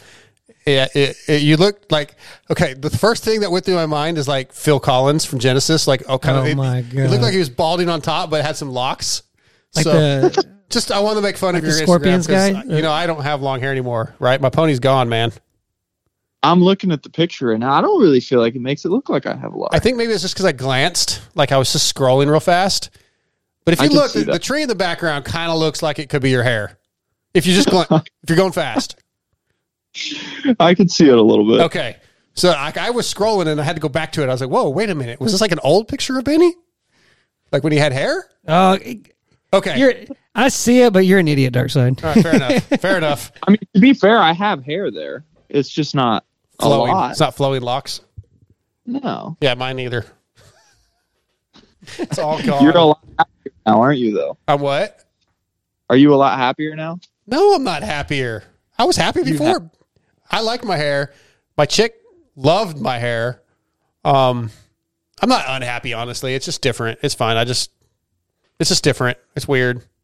I think he looks way more professional. Well, everybody says that, but they don't know anything. Like, none of us know anything. What Steve said last night is like, even Ricky Carmichael said you look better. I was like, what does Ricky Carmichael know? If he says it, then you have to just accept it. Gospel. It's like a 10 commandment at that point. I need to get McGrath to be like, no, you look cooler before, because McGrath is the end all be all. Dude, okay. I know that like they've kind of taken the spotlight off of Benny. I'm sorry, but I saw a guy walking out of Super One the other day, and he was wearing a Deadpool basketball jersey. Oh wow! And he had long hair, kind of like how yours used to be. And I'm like, that was what the people saw Darkside as, and you're not that guy anymore. And I'm like, that's soul crushing. I was so proud that, like, you know what, he's not. He was in that category, and now he has moved on to a different one. So I think it was a right move. I know you don't care about any of this, Benny. I'm sorry you got involved in that, but like 2 weeks before I flew to Minneapolis to get my haircut on the Pulp thing, I was like seeing people everywhere I went, like older guys, older than me, with like beer bellies, long hair, like stringy ponytails. This was the guy I saw. And yes. I was like, I don't want to be that guy. You were that guy. I'm sorry. I hate to break it to you. You were that guy. Hey, Scotty, you know what? What? F you. Yeah, it's okay, man. Anyway, Benny. Sorry, Benny. Yeah, last question for you, man. You've been a dad for about a year now? How old's your boy? He is like 13 and a half months. Okay, that's what I thought. Because, he was born right around the time my granddaughter was. How's it going, man? Is everything kind of, you got a program going, everything comfortable now? Or are you still, learning new things every day? I mean, it's still kind of learning new things every day, but it's the most fun part of my life. Like, it is, he's at the age right now where it's just like, he started like running pretty much. Oh, wow. Okay. He's like starting to talk, and he's just like super happy when he sees you. Nice. He is a lot of fun right now. Good for you, man. We've started night terrors, which are not a lot of fun. But we're trying to work through those and explain what's night terrors. Like he just wakes up like screaming. So he wakes up screaming, and like you try to comfort him, but he really doesn't have, it's like he's not aware that you're there. Oh, wow. And so you just have to like try your best to comfort him. And it's like, he's not fully awake. Yeah. It sucks to have to see him go through it. I also had those a lot growing up. Last week I actually had, he had a night terror at like 3 a.m. or something, and we could not get him to calm down. And the way that I got him to calm down was I put him in the car seat and I drove around for about 40 minutes at 3 o'clock in the morning. So not ideal, but no, I've never heard of that with a baby before. I guess I've heard of night terrors, like just have nightmares type stuff, but I guess I'd never really understood that like little children can have that. That's crazy. Yeah, it sucks. Yeah. It sucks to have to see. Yeah, it's like you feel helpless, and it's it sucks. Yeah, that sucks, man. Yeah, I was sitting here just thinking, like, I've had to put my kid when he was a baby in the car, like that. But it's usually he'd wake up hungry and just not go back to sleep. I don't know that he ever had night terrors. So wow, that's a lot to deal with, man. But I need to send you something. I have my son now is 24, and I still have his 49er jersey from when he was a baby. So I got you covered. I don't need that. That's the problem. I think you do because I saw that jersey you had on him, and I feel really bad for him. What jersey was it? I'll admit the organization might not be making the best moves as of recently. Yeah, but they got to have a plan. So that's what I keep hoping about my team. Yeah, I mean, make a decision on a quarterback, please, and let's get with it. Come on. See, thankfully the Chiefs don't have that quarterback issue. Yeah. I think we might have talked about this last time. He's from right down the road from us. He's from like 15 minutes where I grew up. Are you on the bandwagon that they all hate his wife and his brother? Oh, yeah. It's a little annoying. I'm not gonna lie. Right. It's like you don't have to do any of that. Just watch the football game. They definitely bring out that town that they're from. They bring that out in them. Yeah. You see, you go to that town and you see that. I'll just tell you that much. So your town, pretty much, though. I'm sorry. But that's your town? Well, okay, so like we live in Tyler, which is probably about like 100 to 150,000 people, and then there's like a lot of like really like small little like subdivision towns around it, kind of like suburbs, but not really. They're kind of more of like little country towns. And he went to one of those. It's like 15 minutes outside of the city limit of the 150,000 town. Okay. Yeah, little country towns, little hillbilly hick towns. Yeah, little small, like 3,000, 4,000 Yeah. population towns. So that's where he came from. Makes sense. All right, Benny. Man, we're going to let you go. I appreciate you coming on, man. I was kind of worried when you didn't answer me right away. I was like, oh, he's blocking, he's cool guying me or something. No, thank you for having me on. I always like coming on, and it's fun to talk a little bit. Absolutely, man. Missed having you at the all season long. Glad you're back, and really hope it comes together for outdoors. And we'll be in I'll be in Salt Lake City, so I'll see you in a few weeks. Okay, sounds good. All right, buddy. Well, Take care. thank you. Be safe. Have a good one. You too, man. Thanks. Thanks. All right, Benny Bloss. Appreciate him coming on. We've got a few minutes before Castleu.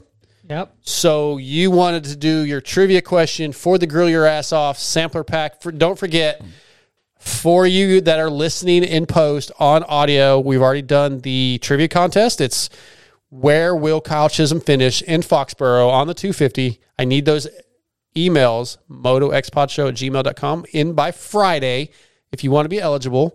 But Scotty has a trivia question for our YouTube listeners. And of course, now we're on a low number of YouTube listeners when I try to do it. But okay, whatever, do it. The few of you that are on there, you get this opportunity. So the question is... Hey, I was going to give away we're going to give away a 2022 YZ 450, but there's not enough people listening on YouTube, so...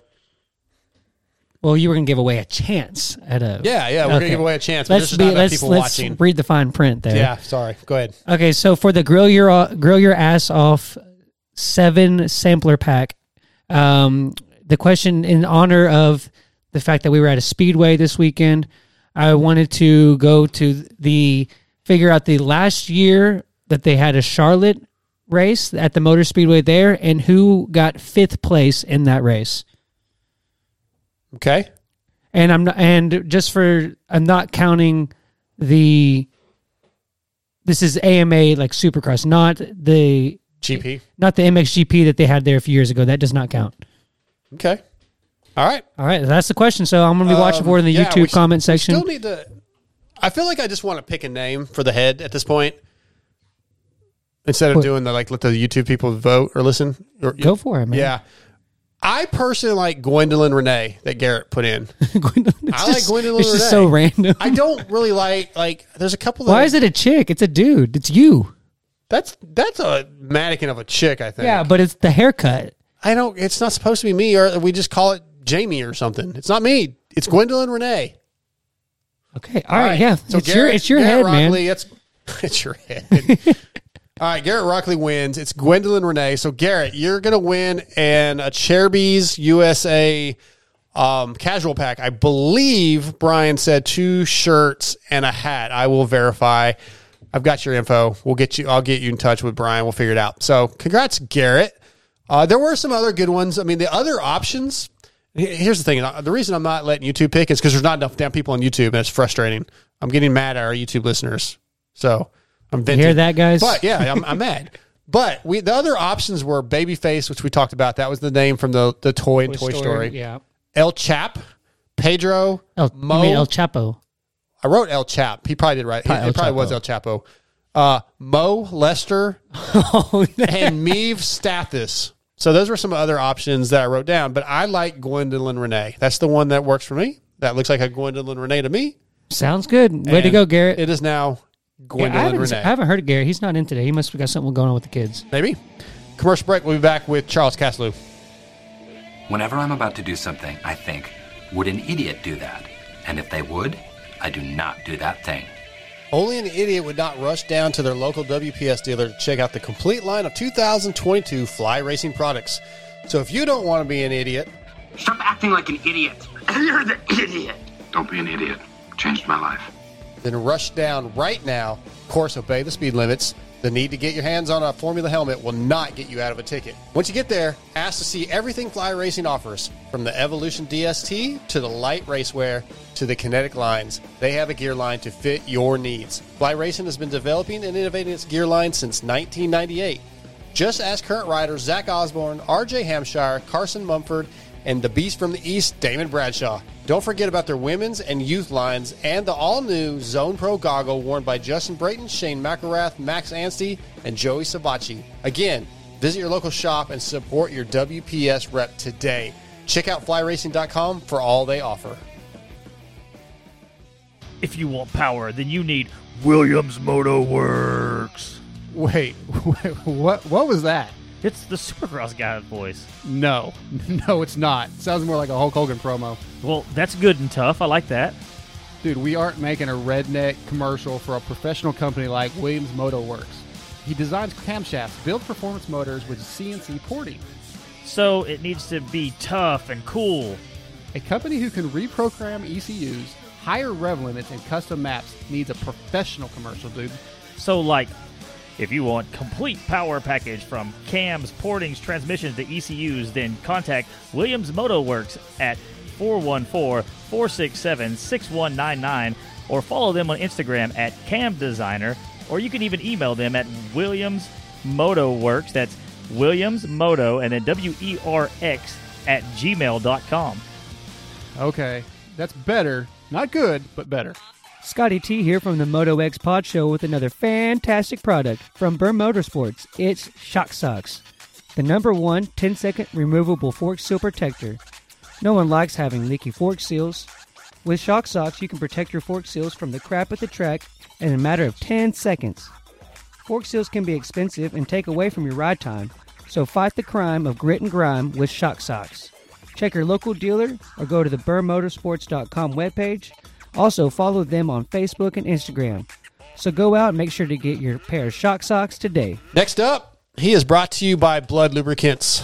Blood Lubricant oil lines were created to bring out the highest level of performance and protection for all types of racing. Check out the new Barracuda line of Blood with multiple weights, better protection, better performance, and lasts longer. Chris Kiefer tested to run the bikes up to 30 to 35 degrees cooler.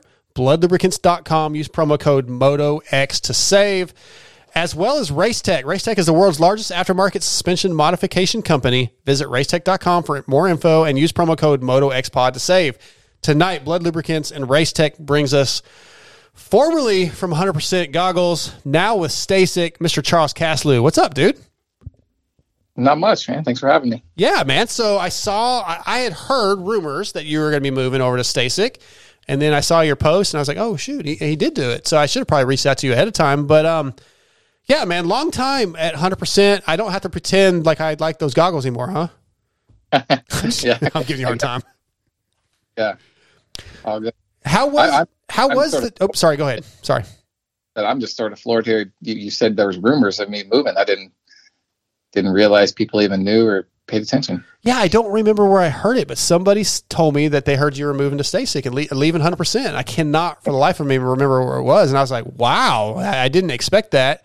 And I thought about asking you, but I figured you probably wouldn't tell me if it was, because you probably didn't need it out there. But yeah, I'm sure there's no hard feelings, right? The guys at 100% have been great to you, but what brought the move on? Was it just because you wanted to come back to Texas or what?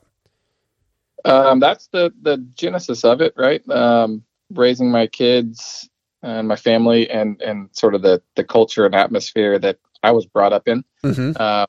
I was born and raised up just outside of Houston, and Stasic is up just west of Fort Worth. So it's not exactly home, but it's the general upbringing and people and, again, culture and atmosphere that I was around and grew up around. That's just where I wanted to sort of raise my kids and my family. And I was telling someone earlier today that you rewind and ask me 14 years ago or 12 years ago how I liked California. I had a pretty canned answer that was, it's great. The weather's awesome. I like it. I love what I do, but I don't intend to raise a family here. And sure as shit, fast forward 14 years, I got a 6-year-old and a 3-year-old in Southern California. And I sort of had a bit of a wake up call with like, hey, this wasn't part of the plan. So yeah, absolutely no hard feelings with 100%. This was completely motivated by my family and kids. Who's taken over your position at 100%? Do you know, or they have that set up yet? Yeah, it's been a bit of a transition. I had the talk with Ludo, the owner and co-owner and CEO, 7-8 months ago now, and so this wasn't completely out of the blue. He put a lot of trust in me and a lot of responsibility on my shoulders. So I had this conversation with him really early on, and then things sort of fast tracked a little bit here the last couple months. And, I ended up giving him, about a month, like hard, here it is. This is happening. Notice. And so through that, he asked me to help him work through the transition and how it was going to look. All that to say that, Clayton Murillo, which was, sort of my go-to guy, helped me through my whole time at 100% on the sales side of things. He's stepping up and taking over North America sales for the moto and bike channel, and he's ready. He's more than capable, and quite frankly did most of the job while I was there. And on the marketing side, they're not going to put someone in my seat that I know of. The transition plan was a little bit more of get me out the door, figure out who does what and where the holes are and where the gaps are, and then sort of assess how many people they need to bring in and what sort of where, what I mean? Like not necessarily try to trade in and out for me, just figure out what they actually need and then build from there versus trying to just replace me, if you will. That makes sense. Like, it's really impressive when you look at podium finishes and how many riders are in 100% goggles, how well that company has grown and how successful it's been. Really, it's very impressive. Obviously you and I have talked, I work for Rich a little bit and they sponsor the show, but you can't take anything away from how good the quality of the product is and, what you guys have done to build it. It's been super impressive. Right. Yeah. And I don't take much credit for it, being honest. The company it's such a meaningful brand. Yeah. Like the name, the history and the legacy and all that good stuff. And it's pretty much a perfect storm of Mark and Ludo, the two co-founders. They're just brilliant in their own lanes, and when they work together, they can do some really amazing stuff. And the brand is a testament to that for sure. Absolutely. Well, talk about Stasic, man. Like, obviously they have been making a huge push over the last few years, and just, it seems like, again, I don't have any little kids, so I've never bought like a little Stasic bike, but like the product, it seems like from what I see, making big pushes, making big improvements, and multiple products. Like there's multiple lines, it seems like, right?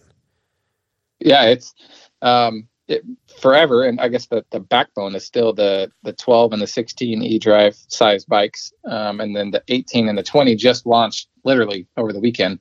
Oh, cool. Okay.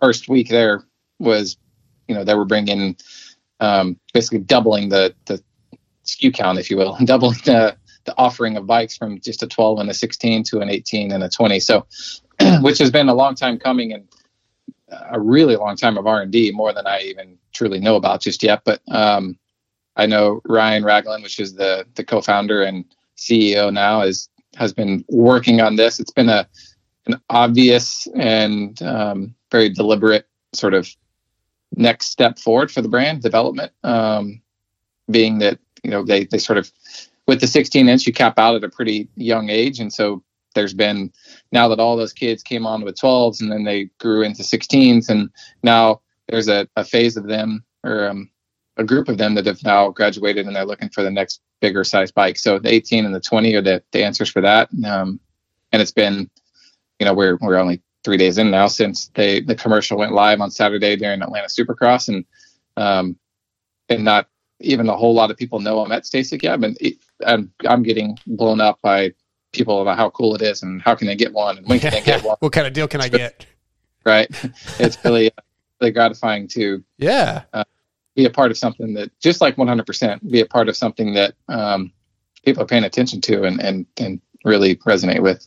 I feel really bad for muting the commercials now. I saw the STACYC commercial, I remember seeing it, but I was messing with Pulp Fantasy and stuff during the commercials, and I didn't pay attention, to be honest. So I had no idea. That's on me for not watching it, to know that new liner was released. That's awesome. I've been riding a lot of 20-inch BMX stuff lately. Maybe I need a STACYC.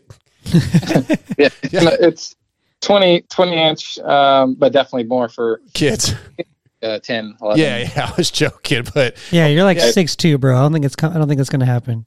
Anything's better than pedaling. But it's definitely the natural progression for the brand, and then what's next, and what people have been asking for a while now. So. I bet.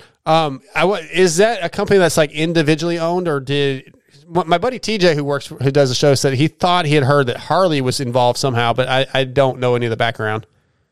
Yep. Okay. And I haven't been there long enough to know what my do's and don'ts for. Okay. But I think it's pretty common, a little bit common knowledge within the industry that Harley Davidson does own it, and Ryan Ragland, which was the founder and the brains behind it, and started in his garage just trying to make something for his kid to ride in the cul-de-sac, is still hands-on running the business, and he's there day in and day out, and a part of helping me make this decision. Right, it was all the family side of it, was the idea behind it, why I'm doing it, but then to have waiting for the right door to open, because I don't want to just work anywhere. Right. The STACYC door got propped open, and I could see within it that Matt Schumann, which is the VP of marketing that brought me on, super smart guy, and I'm really looking forward to learning from him, and the ability to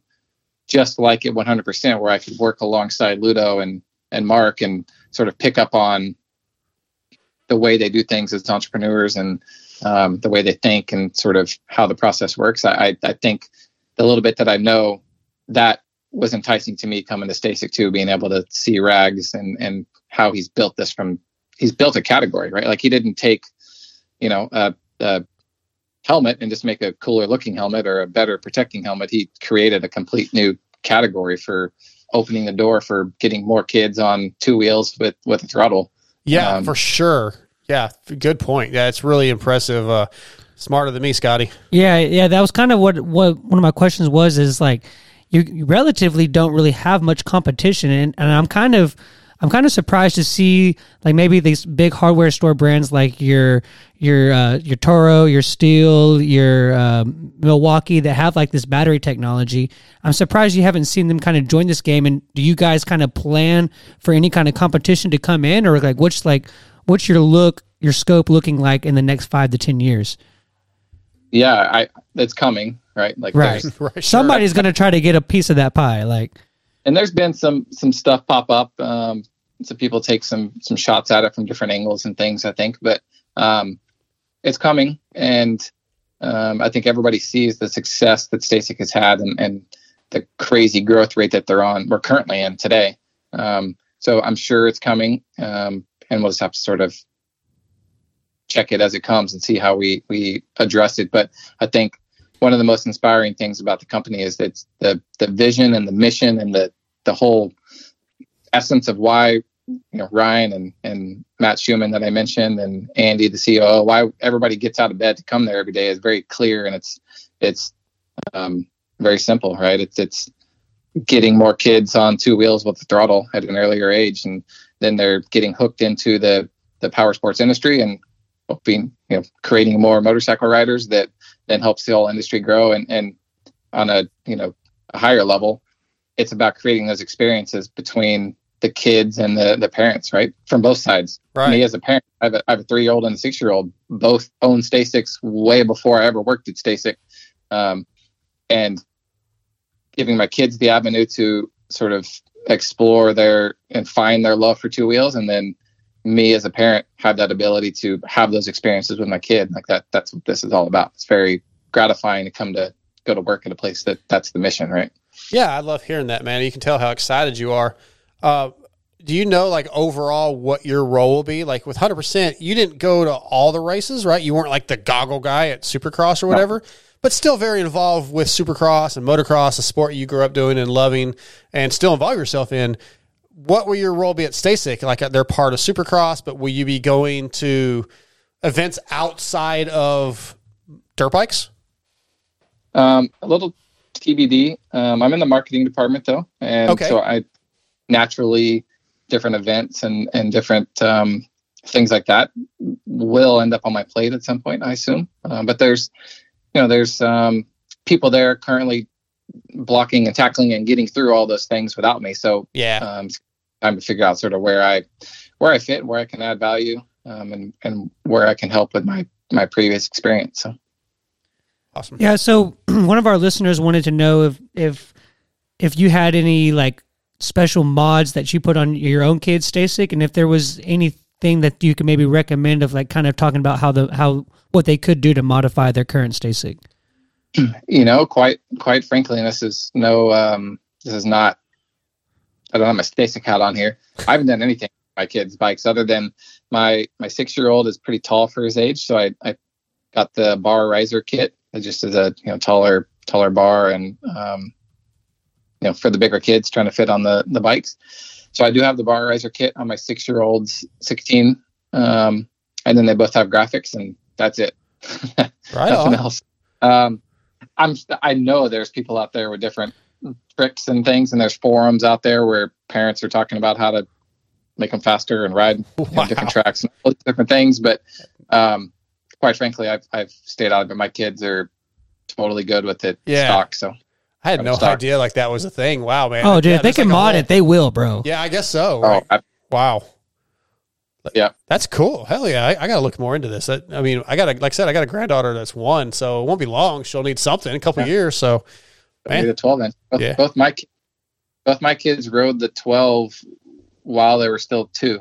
So before their 3rd birthday, both were riding the 12. So wow, man, it's so because it makes it so confidence inspiring for the kid because they can put their feet flat on the ground and they can walk with it between their legs with it on in the lowest mode and. They're barely moving and then trouble. That's cool. Yeah, I definitely. Okay, I'm sold already. Like, especially now that you're part of it. So one of our listeners says you need to get your granddaughter one. Well, duh. the last. I'm just telling you what they say. It wasn't that long ago that I texted Charles. I needed a code for 100% for sunglasses. So I may be like, hey, do you got a code for STACYC? In about a year and a half, I'll be like, hey, you got a code? But yeah, and thank you publicly for, again, everybody knows I'm X-Brand, but X-Brand doesn't have high-end sunglasses, and you help me out with a little bit of a discount on some sunglasses that I absolutely love. So 100% makes killer sunglasses. So thank you for that. You don't have to do that, and you did, so it means a lot. Yeah, man, no worries. And I'm still I'm working at STACYC, but I'm still a 100% supporter and rooting for those guys from the sidelines. Yeah, as I've told you, if for some reason Rich was to close his doors, I would definitely. That's who I would support. It would be Nice. 100%, because a lot for me, and I think you know this, like a lot of my passion for supporting industries or businesses are guys that support pulp, because I have a passion for pulp. And when you guys reach out and help him out, I want to support you, right? I mean, that's any of the sponsors, that's what I try to do. So, but then getting to meet you, very nice guy, didn't have to be nice to me, obviously. Some industry guys are not always that friendly, and you were always super cool. So yeah, it means a lot. Yeah, I appreciate it. Let's shift gears, man. What do you think? It's been a little bit since you've been in pulp. Like, how do you feel about the season up to now in Supercross, man? Eli kind of running away with it. Let's go 450s, man. Like, I'm a little disappointed that some certain things happened with Jason, because I feel like Jason possibly might even be able to be in a points lead, but at least it should be the points battle should be much, much closer. Yeah, I agree. I last time I was on Steve's show, I feel like I was a little harsh on Jason, because my point of view on it's very simple, that he just can't get out of his own way. True. He makes very questionable decisions, and he gets away with them from time to time, which is what leads to him winning races and doing well. The problem is he doesn't have a real barometer on where that line is and when he needs to push it and when he doesn't, it seems. And so he ends up making more than a couple mistakes that cost him. And next thing you know, Eli's got a multiple race points lead, and it's kind of a snoozer from that side of things. But yeah, Jason, no doubt, has the speed.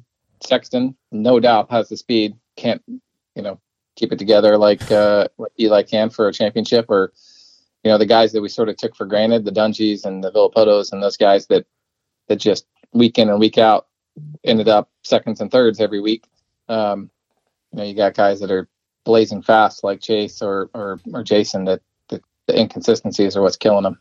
Yeah. Do you feel like what we've seen in Supercross will just kind of roll right into outdoors? That Eli will stay consistent. Jason's going to keep Jason and Chase specifically keep making mistakes. You kind of feel like it'll probably just stay the same? I think so. But I think we feel that way leaving Supercross every year, right? And then it sort of takes a left at some point and something's different. So there's nothing that I can see that makes me think somebody else is going to step up and be dominant and beat Eli. I think it's going to be the same guys. And I have to lean towards the side of Eli keeping this together, because historically Eli's a very strong outdoor rider. So he's stringing together this good of a Supercross season. Why won't he continue at outdoors? Yeah, it's hard to argue that. Like, I didn't think Eli would be this good at all, and I was really surprised. But what about go ahead. I did not either. I'm just going to go on record. Yeah. I didn't think. I thought he would be fine. I thought he would be similar to what he was the last year Same. or so. I just figured he'd have to adjust, right? New team, new bike. It'd take a little bit. But I was also the guy that said Dylan Ferrandis was going to win the championship, so I clearly know nothing. Yeah, that's a tough. Yeah, I mean, you know what? Somebody hit me up the other day, like when he announced that he wasn't going to come back for Supercross. I was like, well, that's why he's not going to win. Like, he would have, if Star hadn't pulled him, he was going to win out. That's what I was standing by it. But Bobby Ray. Yeah. Dude, he was like stamping Ferrandis as the championship, and then 6-7 rounds in, he was like, "Oh, I was just doing that to test you guys." Well, obviously, I was joking. Then I know. I was very confident. I still like to bring it up. I was very confident that Dylan was going to roll Supercross or outdoors right into Supercross, and I was completely wrong. So that kind of proves what you just said a minute ago, Charles. What about Herlings and Cairoli, man? Because I'm hearing pretty high 90% they're coming. Yeah, I've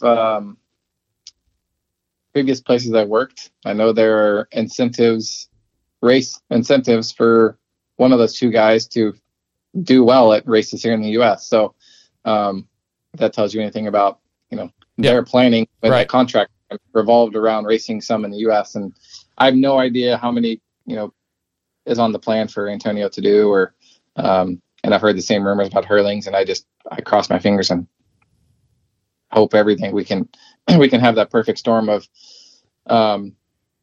Herlings in his prime, and Eli seeming to be, he's past his prime, but seeming to be on top form is good as ever. and then Antonio Caroli before he's completely out the door. I mean, man, if we can get those guys, pepper in Chase Sexton's crazy speed, maybe across our fingers, a healthy Kenny Roxon, Jason Anderson riding is arguably as good as he's ever ridden. Stacked field. Yeah. Defending champ Ferrandis coming back healthy, I hope. I mean, we're in for a good summer if that's the case. Yeah, I got to find more budget to make some more races, Scotty, because our outdoor budget's small. That's going to have to change. But go ahead, Scotty. So this is a little bit of a change of pace, but Charles, I know you used to work with Tucker Rocky and like Answer and MSR and stuff like that. Did you have a working relationship with Brad Smith at all? I did. And I heard he passed away recently. He did, and you know, he's a local legend around here. My kid. I'm in between his oldest and youngest son, so I was on his t-ball team and grew up. He was kind of a legend around here and everything. I just kind of wanted to know if you had any good any good Brad Smith stories, just in remembrance of him. He was wild. He was wild. He's his own thing, man. Yes, he is. He was awesome. I worked super close with him. 4 or 5 years I was running the Pro Taper brand, and you know, for people that don't know, Brad Smith was anything cool coming out from Pro Taper. Brad Smith was the guy behind the scenes that sort of made it happen. Designed it, I would see some stuff in his office that he would like. I saw like when they first came out with the brake levers that would bend out and up and down, and he had like foot pegs that would like rotate. He had the coolest stuff in his office, Stella, man. I think it's the Stella, the whole shot device Pro Taper has. I think. Yeah, he did that. That was the last thing he did. Yeah. Yeah, all those things. You know, if I had an idea, or after me, Parabinos had an idea, or Valade had an idea, like Brad was the one that executed it, figured out how to make it work, how to make it happen, would do the CAD work and the engineering and make the samples, and then I would test it on my bike or Paul on his bike or whatever. Brilliant guy, super smart. A lot of times thinking so far outside the box that you'd have to sort of reel him in with like, man, that is really cool and crazy, but Jesus, we can't have a $9,000 pair of foot pegs here or whatever. But he was so smart and thinking so big and outside the box that, you know, he was awesome to work with. And off the top of my head, I don't have many stories. I remember one year at the Indy trade show that the young kids in the industry won't know what that is, but industry saw go to Indianapolis for a week back in the day, and we were at like a piano bar or something, and you could pay money to get like dedicate a song or whatever, and they would put like write your name up on this big whiteboard, and he told them like from Pro Taper, and they spelled it out with 2 P's, so it said like Pro Tapper instead of Pro Taper. And he was like deeply offended, was like really bummed out, like what? No, they did it wrong, like super upset. And I'm like, Brad, it isn't a big deal. Who cares? Like nobody in this place knows what it is except us. But yeah, he's had so much passion for the brand. Like he was like really hurt that they misunderstood him or misspelled it or didn't know what it was, I guess. Right. Probably. That's funny. Because in his mind, like Pro Taper's the greatest thing in the world. Like, how does everybody not know about it? Right. Yeah. That's funny. That sounds like Brad. Yeah, that sounds like Brad. Yeah. Charles, Good man. dude. Hey, I appreciate you coming on. Just wanted to get a little insight to what you had going on, and really hope that we'll get to see each other at some events in Texas more now. Yeah, certainly. Even outside of where Stasic takes me in terms of events, I'm sure you'll see me at the track with, you know, I still ride as much as I can. My wife still rides and races. My 6-year-old rides a little bit. My 3-year-old rode sort of her first time on the track on the PW this weekend. So cool. Well, we'll see you in Texas at the tracks. That's for sure. Yeah. Are you coming to the free race this weekend? He's still in Cali. Oh, you are not here yet? Okay. Yeah, I'm in California I'm going back and forth through the month of May till my son finishes kindergarten. Then I'll be there by early June. So yeah, Swan's doing a free race this weekend. Free sign up.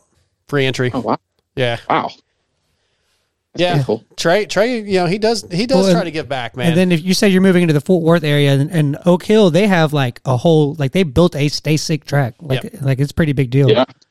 Stasic headquarters is essentially Aledo, so that West Fort Worth area, and I know Oak Hill is the common stomping grounds for most of the people that work at Stasic that ride. So. Right. Well, I'm hoping to get back to riding pretty soon once I get that 2-stroke. Your factory edition 2-stroke? Yeah. Factory edition. Cost you 12 years of hair or whatever it was. Well, it'll grow back, man. It's coming. It's already. I've had to cut it. See, Minneapolis was like what 5 weeks ago, 6, no, more than that, but not that long ago, and I've had to have 3 haircuts already. Holy shit! They didn't tell you about this investment you were making. Steve keeps like, hey, you owe me money for this and that or whatever, and I'm like, dude. Like, I keep having to get my hair cut, and I'm having to use product now to keep it looking nice. Yeah, it's costing me a fortune. All right.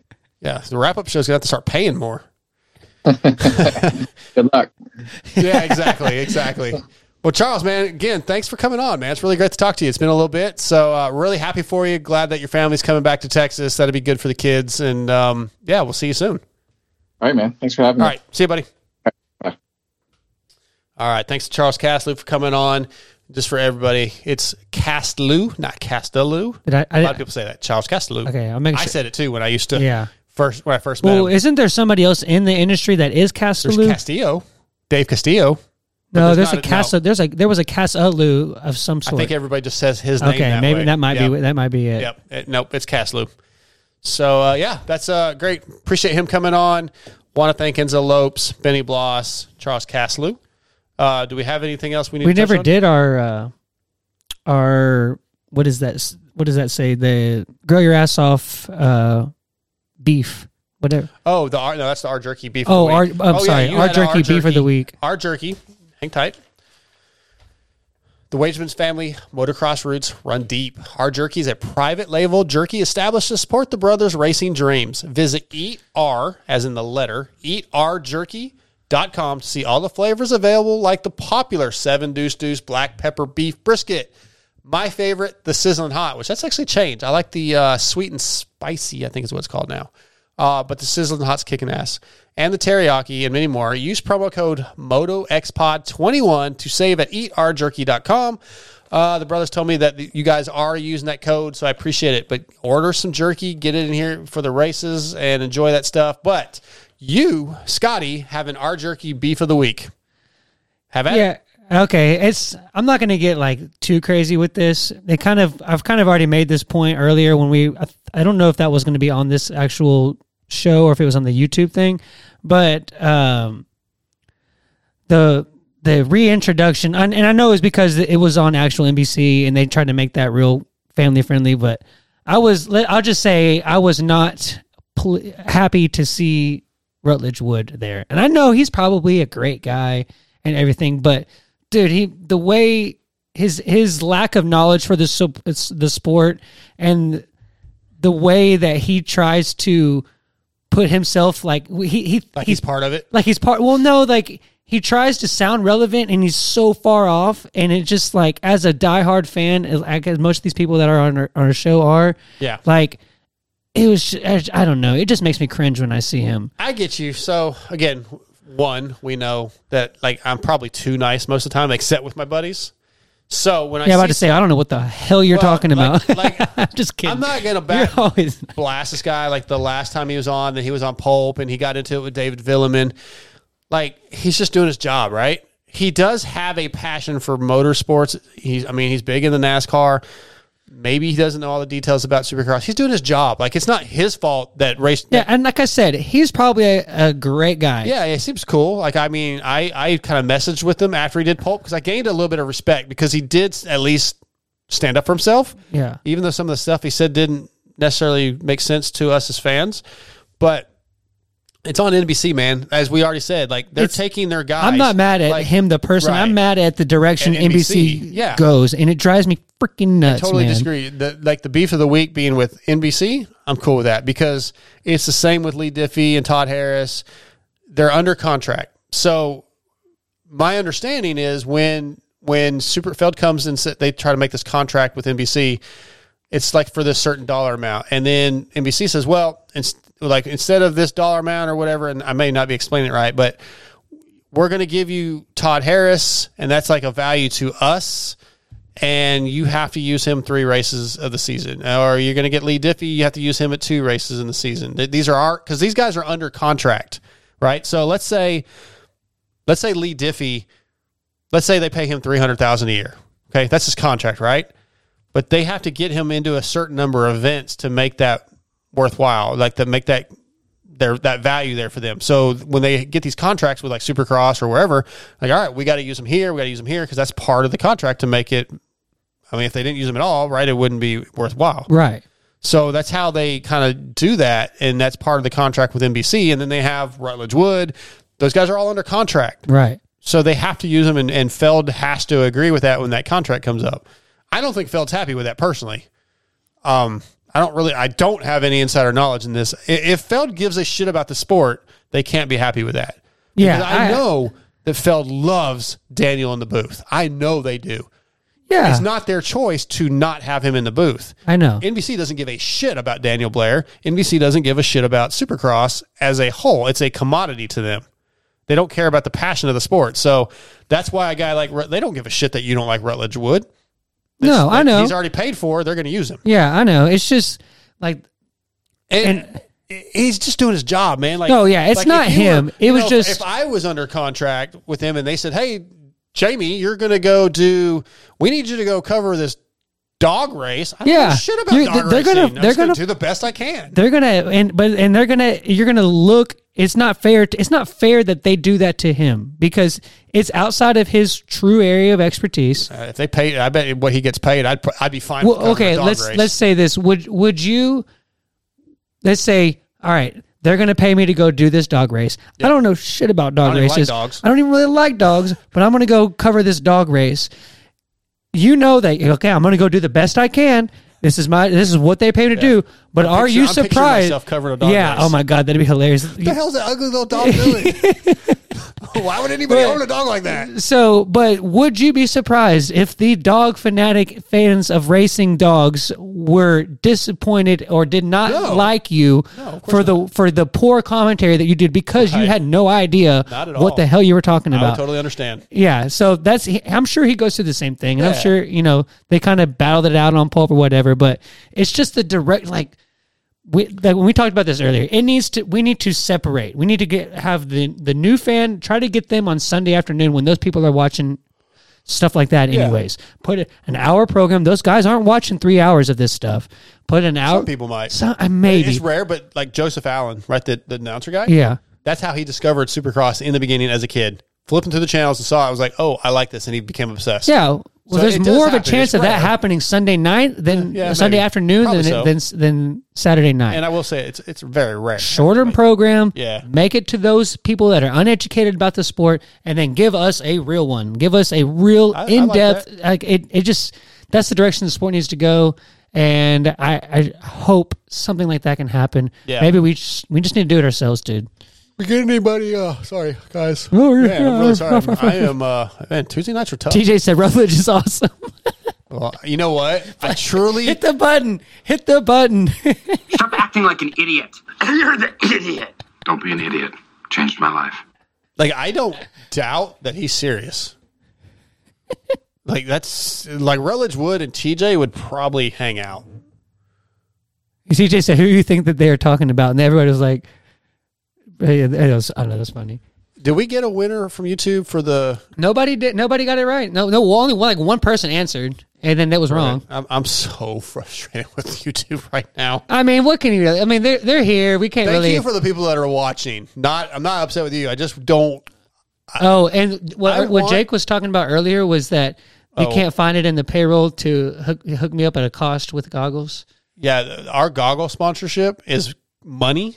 Yeah. The goggles don't come free. I pay for those goggles. I knew it was probably something like that. Those goggles are actually speaking for the people here. Like that's my side thing. Like all X-Brand does for us. I could probably hit up Rich and ask for a pair for you, but I haven't done that. But that's cool. I don't want to be that guy. Like, hey man, can I get some? Yeah. Our X-Brand deal is actually money. He sends money so we can go to races. I didn't put in there like and 3 pair of goggles for the year or whatever. Like. He probably would do that. I just haven't done it. It's all good. I'm not trying to be that guy. Yeah. Anyway, sorry, I'm tired, guys, as I always am on Tuesdays. There's struggle. I'm doing the best I can, man. Tuesdays are tough. Late night last night, up at 5:00, and you guys already know. You listen. And I'm not mad at the YouTube listeners, as I think I was starting to say, or watchers. Yeah, someone said earlier, I want this thing to be like. I want this show. I don't expect it to be on par with Pulp, but like. Like, I feel like at this point, the show's pretty decent. It's a pretty good show. We got good guests. We have good content. I feel like we should have 1,000 people following our YouTube, subscribing to our YouTube channel. Maybe they're not all live, but we have like 150 or something, and I freaking don't understand what to do. And part of that's on us, probably learning the algorithms, but I need our listeners need to be like sharing that crap. If you guys got Twitters, if you have a Twitter account or a Facebook, take the link to the show and post it. You were showing me the other day the downloads have gone up. That screenshot, the one I showed you guys the other day, is that what you're talking about? So, yeah. That's because I posted, that was what do they call it? That was padding the numbers. I did 2 podcasts that week. So yeah, it looked like we had 3 times as many listeners, but because I did the Ricky Rackman one and the Kyle Jewett one, and I think we might have even done a show, or no, we didn't do a show that week, but that's why it looked like that. It looks good for sponsors, but the numbers are still about the same as they have been. And like, yeah, I would love for our listeners to take the link from the show, from however they watch or listen, and share it. Like, get that out there. Say, hey guys, my buddies, like, check out this show, dude. They just had Hunter Lawrence on. They just had Enzo Lopes on. It's cool. It's something different. And we need help from our listeners. And I'm not mad at our listeners by any means. I'm frustrated that it isn't where I feel like it should be. So anyway, yeah. As far as that goes, again, patreon.com, that's a big help, guys. If you go to patreon.com, search the Moto X Pod Show, and if you feel the need or the want to support the show, a couple bucks, $5 a month, that adds up a lot. Every month, we take that money, we put it in an account, and it goes to our travel expenses and doing this so we can go to these races. Like I just mentioned, I would love to do some nationals. It's going to be tight right now. So I don't know that we're going to do that many nationals, but if we get some more patron supporters that can really help us out, we go get content so we can do more shows. I understand that I also need to do more stuff for our Patreon supporters. Yeah, I was thinking about that. I've mentioned a couple of times that I would like to do like something on my own. And it's hard to find time. It is. Well, and I just need, I would have to get like who's going to be the sponsor of it. Like, yeah. I'd have to work that out, and I just haven't done that yet. But I was thinking maybe that's something that I could add to the Patreon thing where that's a bonus thing that only Patreons get. Yeah. It's like something just added content that you get if you're a Patreon member. I posted a couple of the articles I wrote. I don't know if anybody paid to hear me talk, right. but well, the articles that I wrote for Racer X are all recorded on audio. That's how I get my content, and I transcribe. So I've taken a few of those, and then I've posted the actual audio on our Patreon because there's stuff there that I don't use. So there's a lot of stuff. Like the 10-minute interview that you read was probably an hour interview audio-wise. And I just did one with Josh Jelly Ellingson, which is Eli's mechanic, was Justin Cooper's mechanic. I'm about to write that up this weekend. I'm going to post that stuff on our Patreon. Unfortunately, there's some stuff I got to go through and cut out that, like, hey, don't post this. And I just haven't taken the time. So I probably have 3 or 4 interviews that I can post to Patreon. But I'll do more, man. I promise. But, yeah, I don't know. Got anything else, Scotty? So a couple people I guess that were in here now didn't realize what the question was. So I guess I can give them one last chance. Or we don't have enough time for them to answer? Or? Give them the trivia, and then send the responses if you're on YouTube. So this here's the deal. If we don't get, I got to get the answers by tomorrow midday, okay? Because like I don't want somebody to go back and listen to this and then send me an email. If I get an email by midday tomorrow, noon tomorrow, then just email us motoxpodshow@gmail.com because we have no answers right now. Correct? We had one, but it was wrong. Okay. So ask the trivia question again. The question for was... the Grill Your Ass Off sample pack. Yes. And email me by noon tomorrow at motoxpodshow@gmail.com. And then, you guys can... so this can be to the people that listen to this on Spotify, too. So they get listen to more. Okay, so the question was, in honor of the Speedway race that we had this weekend, what was the year of the last Charlotte race, and who got 5th place in that race? The last Charlotte Speedway race, not including the GP that they did a couple years ago. I'm not counting that. I'm counting AMA race. So that's the question. Noon tomorrow. All right. Yeah, and you need to write down the answer for me because I know you told me earlier. Yep. That way I have the answer. Yep. Or text it to me. I got you. Okay, guys. Thanks to Cherubies USA, Race Tech, Fly Racing, X-Brand Goggles, Works Connection, Torque One Racing, did I just say Racing? Torque One Racing. We're going waiting. Our jerky. We're going really fast. Berm Lords Graphics and Jersey ID, Shock Socks, Williams Moto Works, Extreme Colors, Blood Lubricants, Power Band Racing, True Fusion Sports, and of course our new sponsor, Grill Your Ass Off. Use that promo code MotoXPod. If you guys like cooking, there's some killer stuff on there. They have some sauces. Keep in mind, it is a small Texas-based company. A lot of stuff might be out of stock right now, and he is working on rebuilding the stock and it'll be back up. So I think you can even sign up to be notified when stuff comes back in stock. Killer stuff. I appreciate Jason at Grill Your Ass Off paying for my flights to go to California to ride the YZ250. He didn't have to do that. Nice. Very, very cool that he did that. He was actually willing to pay for a better flight, and then Randy from Michelin was going to upgrade me to first class. Jesus. That all came through the wrap-up show. Jason with Grill Your Ass Off did the wrap-up show, and he threw that out there on the wrap-up. He's like, hey, man, I want to pay for your flights, and I challenge Randy to upgrade you to first class. And I never reached out to Randy about it. I was like, I'm not doing that, dude. I'll just do Southwest. It's cheap. No big deal. So when Randy was on last week for the wrap-up for 500, he's like, I accept that challenge. I heard it, and I will upgrade you to first class. I was like, dude, I just went Southwest. There is no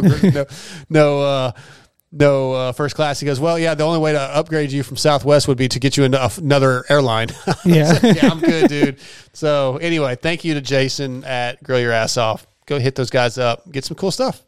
Great flavors, man. I love the Cajun, the Claymore Cajun. I made some new potatoes. Like I cut them up, diced new potatoes, baked them in olive oil and Cajun seasoning. Oh my God.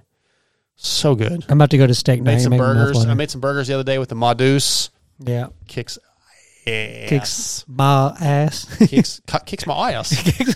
All right, we're out. That's episode 230. All right. Later, guys.